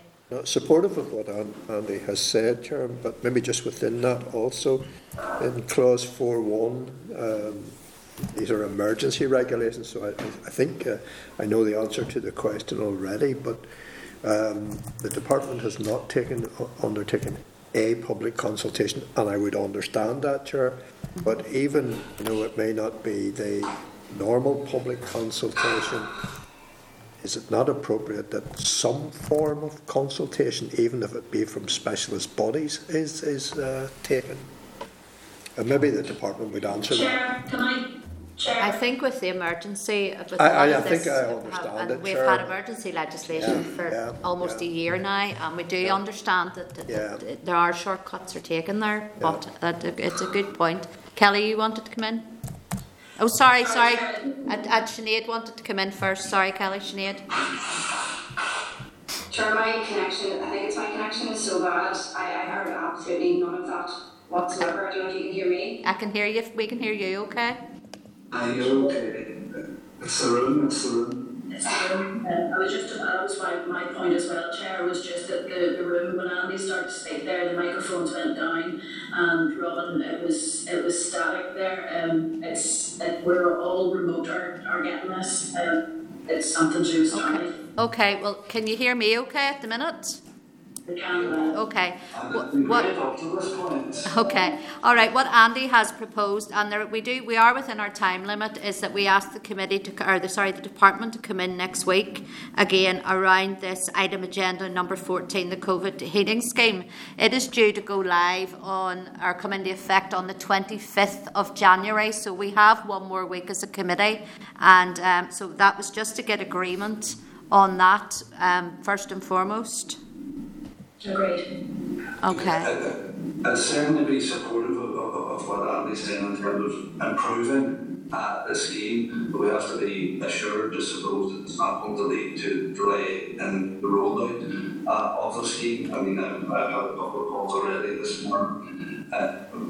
People who haven't got their winter fuel payment yet, they started paying that out the week before Christmas, and there's still pensioners out there waiting on it. Some people have expressed concern that this heating payment, the COVID heating payment, was coming late on in January, maybe, hopefully when the coldest weather is over us. So you don't want to delay it further, given that this will probably take a few weeks to roll out. So not everyone's going to get it on the 25th, even if we do manage to get it out on the 25th. There'll be people maybe 3 to 4 weeks later still waiting on it for reason. Yeah, well, I mean, with the time scale of it was always going to be the end of January, and we are still within our time scale. And if the department had maybe come back with a little bit more of optimism around Andy's proposal, we wouldn't be in this position. So I think we do still have that one more week, as far as I'm aware, and that shouldn't hold up. That shouldn't hold up this payment at all.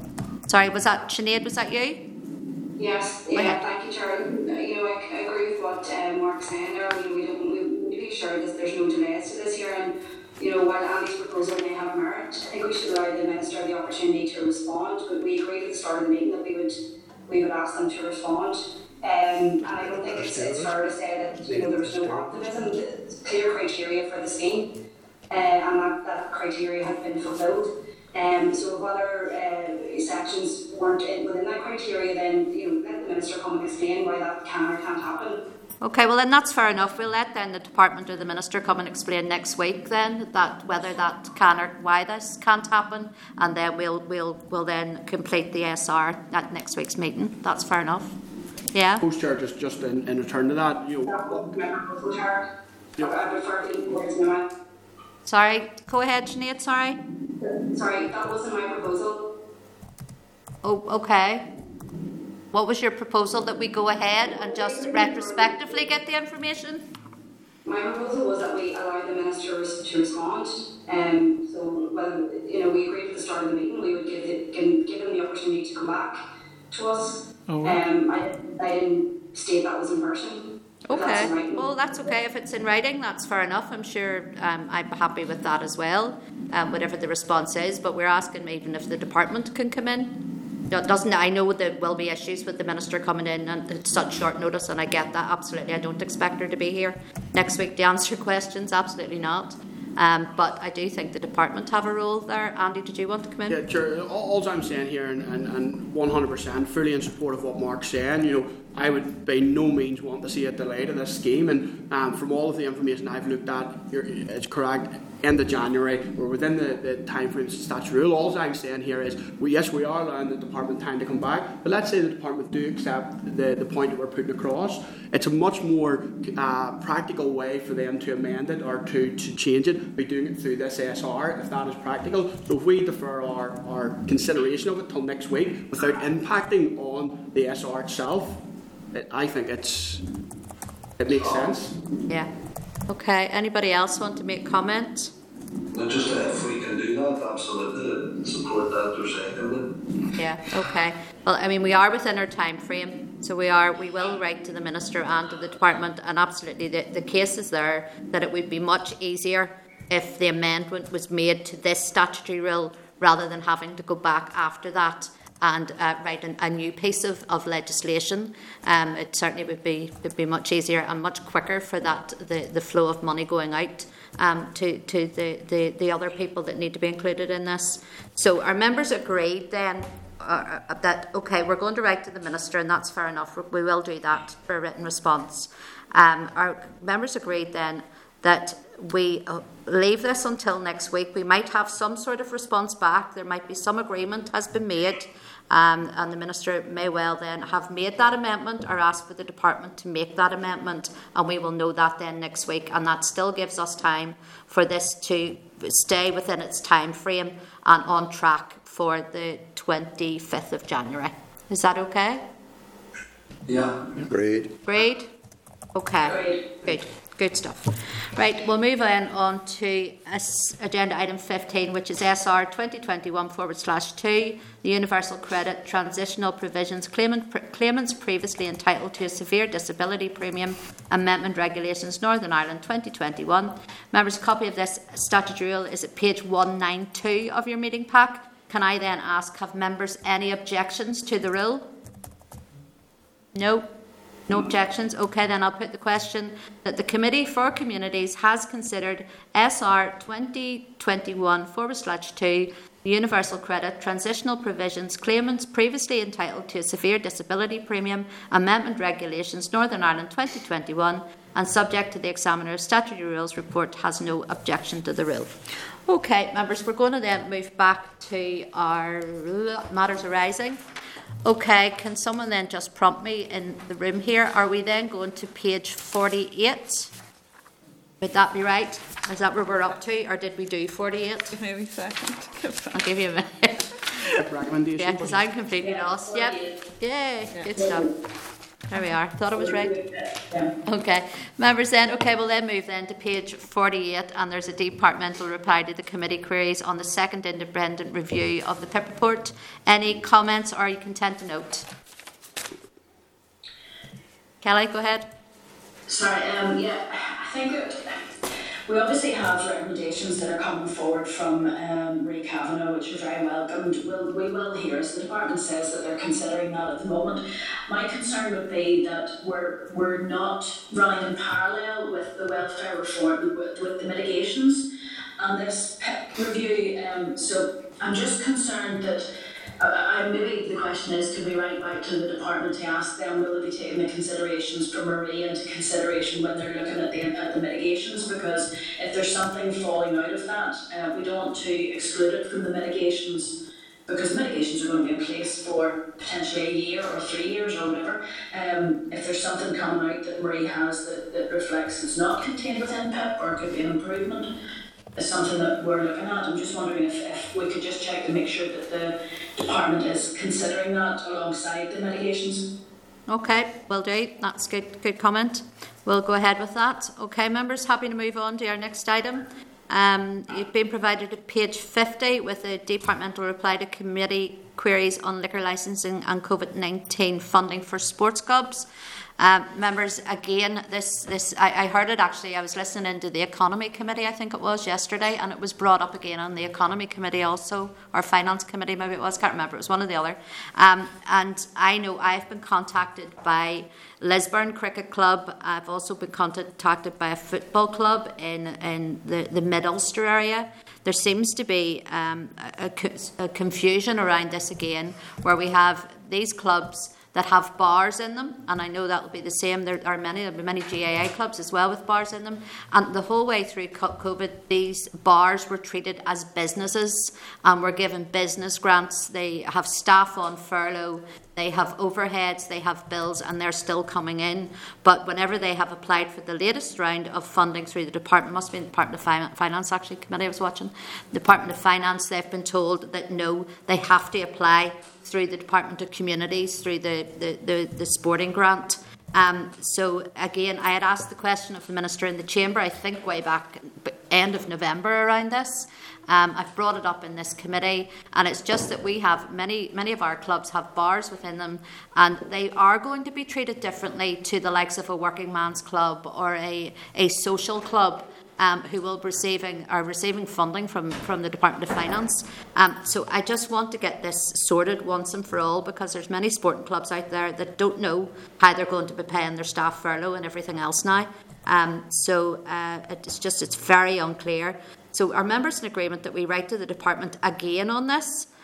They ask for further clarification as to what the conversations they're having with the Finance Minister, as what the Minister's having with the Finance Minister and their department, because I think all of these sporting clubs need some sort of clear direction as to where their money is coming from to cover their overheads and their bills. Members agree with that? I don't know if any members have been contacted as well. Andy? Yeah, Chair, I've had the same issue whereby a number of the clubs who have contacted me would indicate that they're aware of others who received it previously, and there's a bit of an anomaly here. So I would ask that we go further and write to the Minister of Finance and ask him to level the playing field here in respect to those bars. I've already written to him in the capacity as the MLA in that respect, highlighting the anomaly from the perspective of the constituents who's contacted me.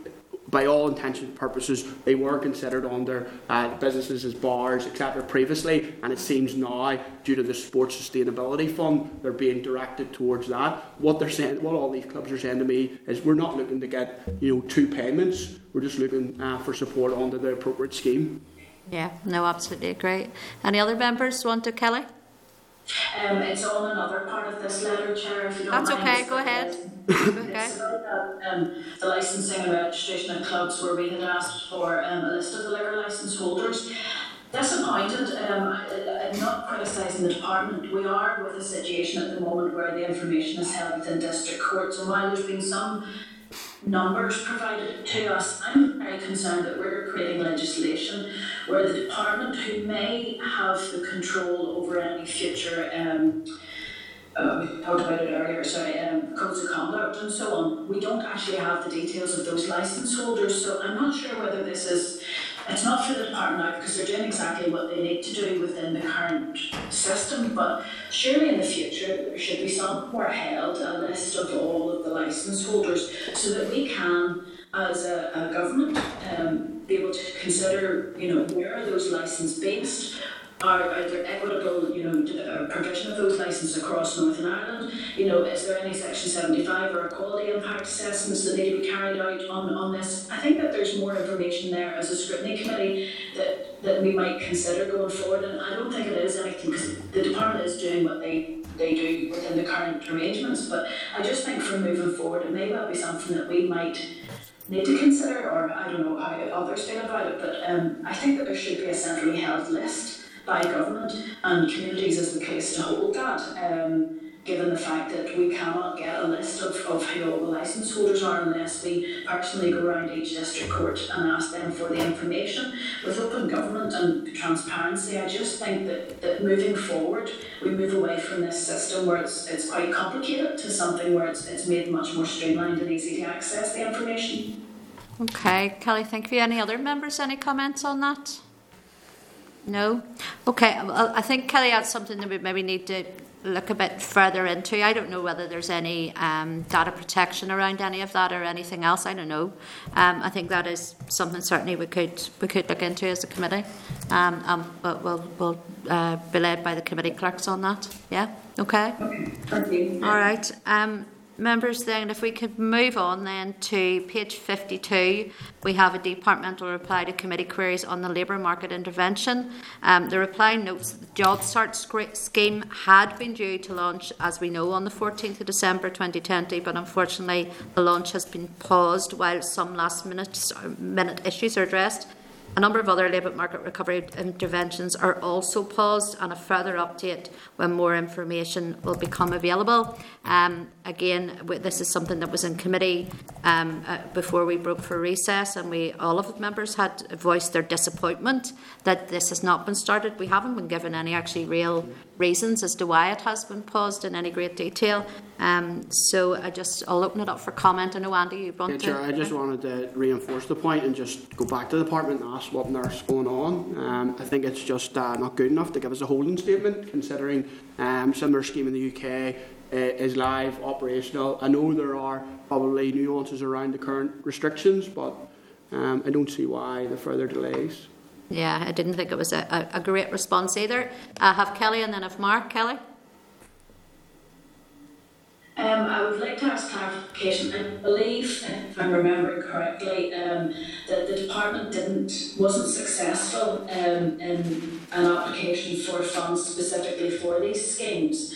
And I'm just wondering, was there any money that was set aside within the department's budget that is now having to be returned because this scheme cannot be rolled out in time? We're only a matter of weeks away from the end of the financial year, and I'm just wondering, given the fact that we're so close to the financial year, is there the potential for this money to be lost that was intended for the schemes?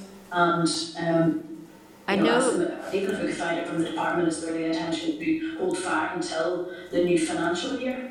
I know, and I stand corrected if I'm wrong here, the Job Start scheme wasn't that money that was coming via Westminster. So it was a Barnett consequential. It was a Barnett consequential. Yeah, but it wasn't ring-fenced for that purpose when it got here. I thought that the Minister had sadly, unfortunately, wasn't successful in her bid and was going to make this money through internal savings that had been made, I believe. But that's the sort of information we could ask for clarification. Yep, absolutely. No, definitely Kelly will ask for clarification on that. Mark, you wanted to come in? I actually wasn't aware I had indicated to come on this one. I thought you were waving at me. I was wondering just, could there be an issue, do you know, in terms of the delays? Is staffing anything to do with it, possibly? Well, you see the response. We absolutely don't know what the delays are. We haven't been given any information. So, yeah, you could be right. I think we do need to write back as a committee, raise the issues that Kelly has raised, and certainly raise the issues that Andy has raised as well. We deserve more detail than what we've been given. I think it's been pretty. I don't like this response at all. I think we deserve a bit more respect in the detail. And ask about the staff as well. Okay, thanks, Mark. Will do. All right. Okay, members, happy enough then that we move on then to our next one. Okay, and I have to just put a warning out here that I might say this wrong, and we'll blame Oliver if I say it wrong. So, members, you've been provided at page 54 with a reply from Kistia to the committee queries on the COVID-19 Culture, Languages, Arts and Heritage programme. Following the meeting on the 3rd of December 2020, we wrote to language groups that processed applications to ask how the process went, were they oversubscribed, how many were brand new applications, and to provide a breakdown, which this group certainly has to us. So it's just to ask, member, have you any comments? Are you content to note? Content to note. Content to note, and can I thank them for responding to the committee as well? Then we'll... Your pronunciation was the other Chair. Was it? Thank you, Mark. That's good to know. So it was, and thank you, Oliver. Okay, then we'll move on to the next part, which is page 55 of your briefing paper, and that is from Advice NI on safeguarding vulnerable social security benefits claimants. The paper explores the challenges facing our vulnerable claimants and the current support provisions from DFC and DWP. They highlight that it is clear that the current system is designed for the majority of simple cases, whereas it is more complex cases of vulnerable claimants that the system needs to proactively support. They note that safeguarding measures for vulnerable claimants are not as yet set in legislation in GB or Northern Ireland, but would argue that there should be a moral responsibility to ensure that vulnerable claimants are not disadvantaged. Advice NI asked in 2019 if universal credit is a business area within DFC, has its own safeguarding champion. DFC replied that there was no such rule. However, Advice NI advised that DWP intend to have up to 25 senior safeguarding leaders in place by autumn 2020. Advice NI are keen to continue to the work of the new Adult Safeguarding Transformation Board in Northern Ireland in connection with the proposed Adult Safeguarding Bill for Northern Ireland, and feel like the bill must be as broad scope to protect vulnerable social security claimants.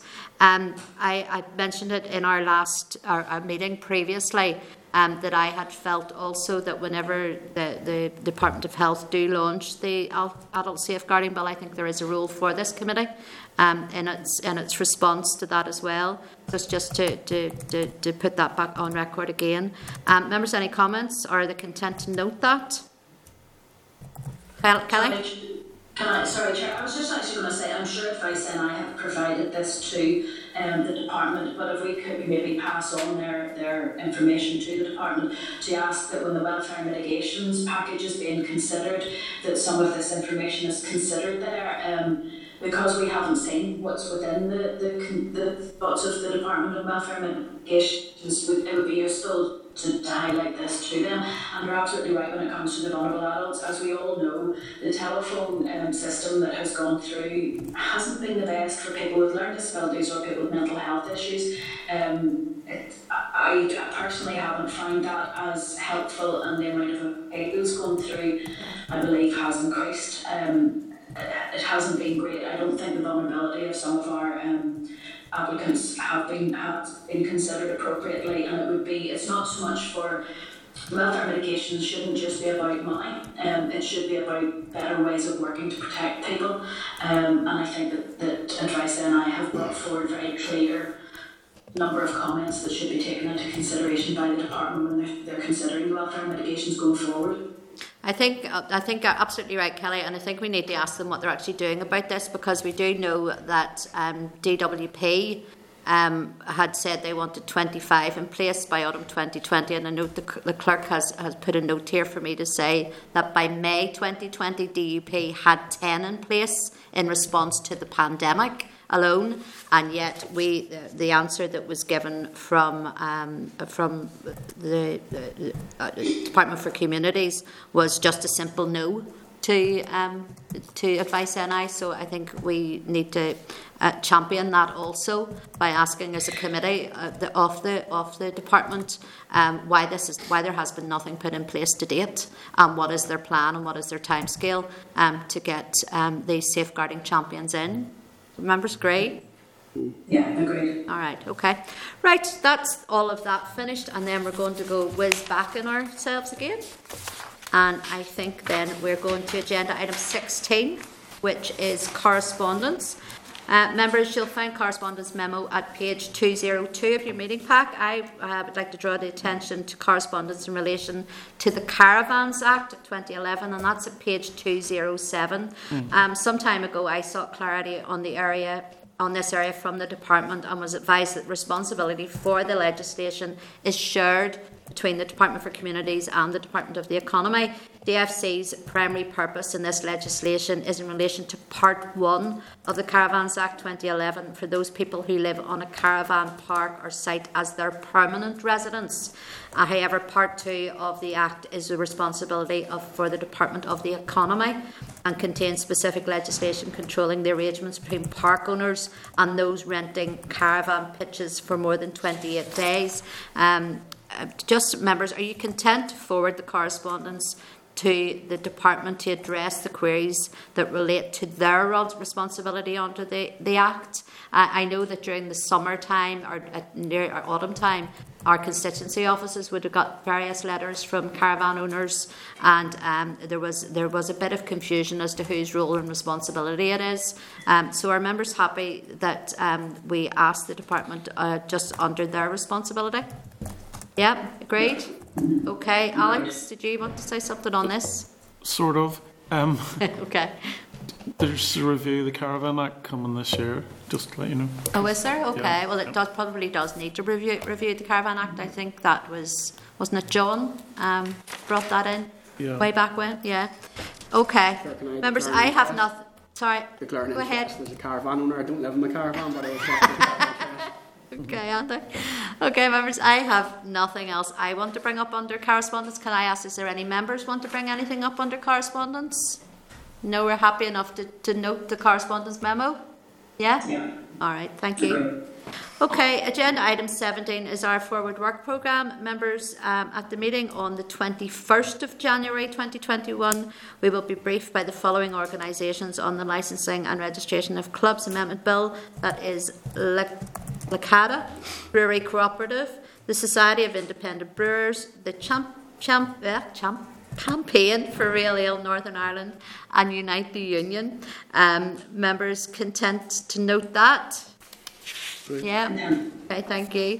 Agenda item 18 then is any other business. Can I ask members, have anybody any other business they want to highlight at this time? No, nobody? Oh, sorry, Mark. Go ahead, Mark. Just one wee thing, Chair, and I had notified you, I think, that they might raise these that normally all of you should know well enough to know them that Purkey particularly are precious about position.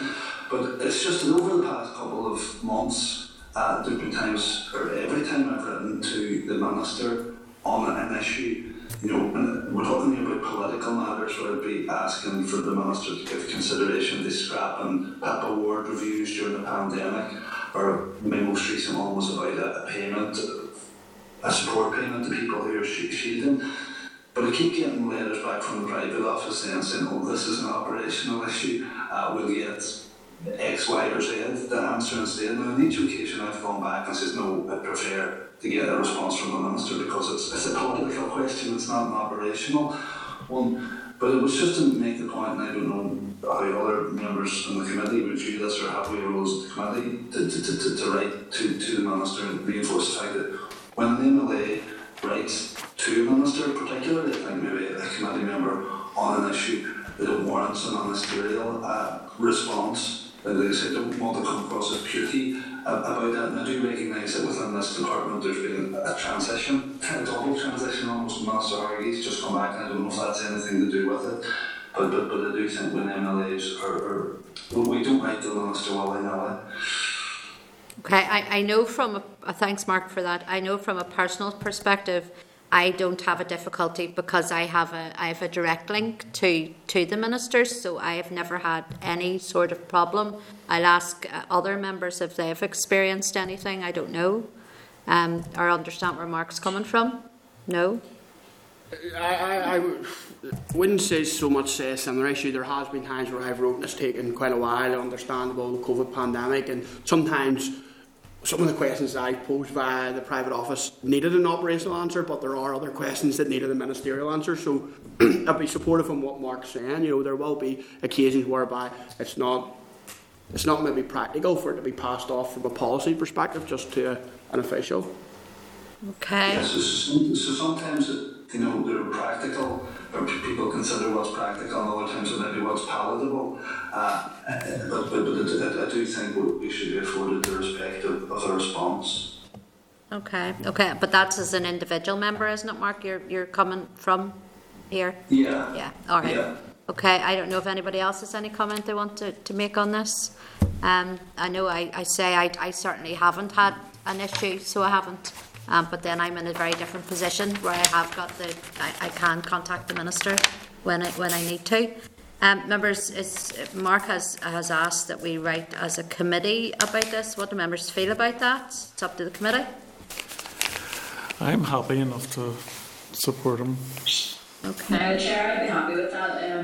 It's not necessarily for our Minister, but there has been a lot of concerns raised by others about I suppose the content that comes back with written questions and responses back to MLAs. I know we could be seen as a bit of a pain in the neck at times, but I do believe that whenever MLAs are writing directly to a minister, it is that political piece that's outside of usually what original stuff. I haven't had an issues per se, but it does no harm.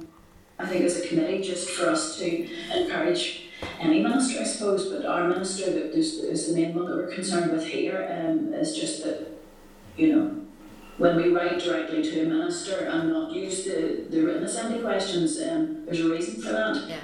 Yeah, it is very different to go through a private office. I would agree with you, and you do expect a different. You do expect a different type of response. So you do.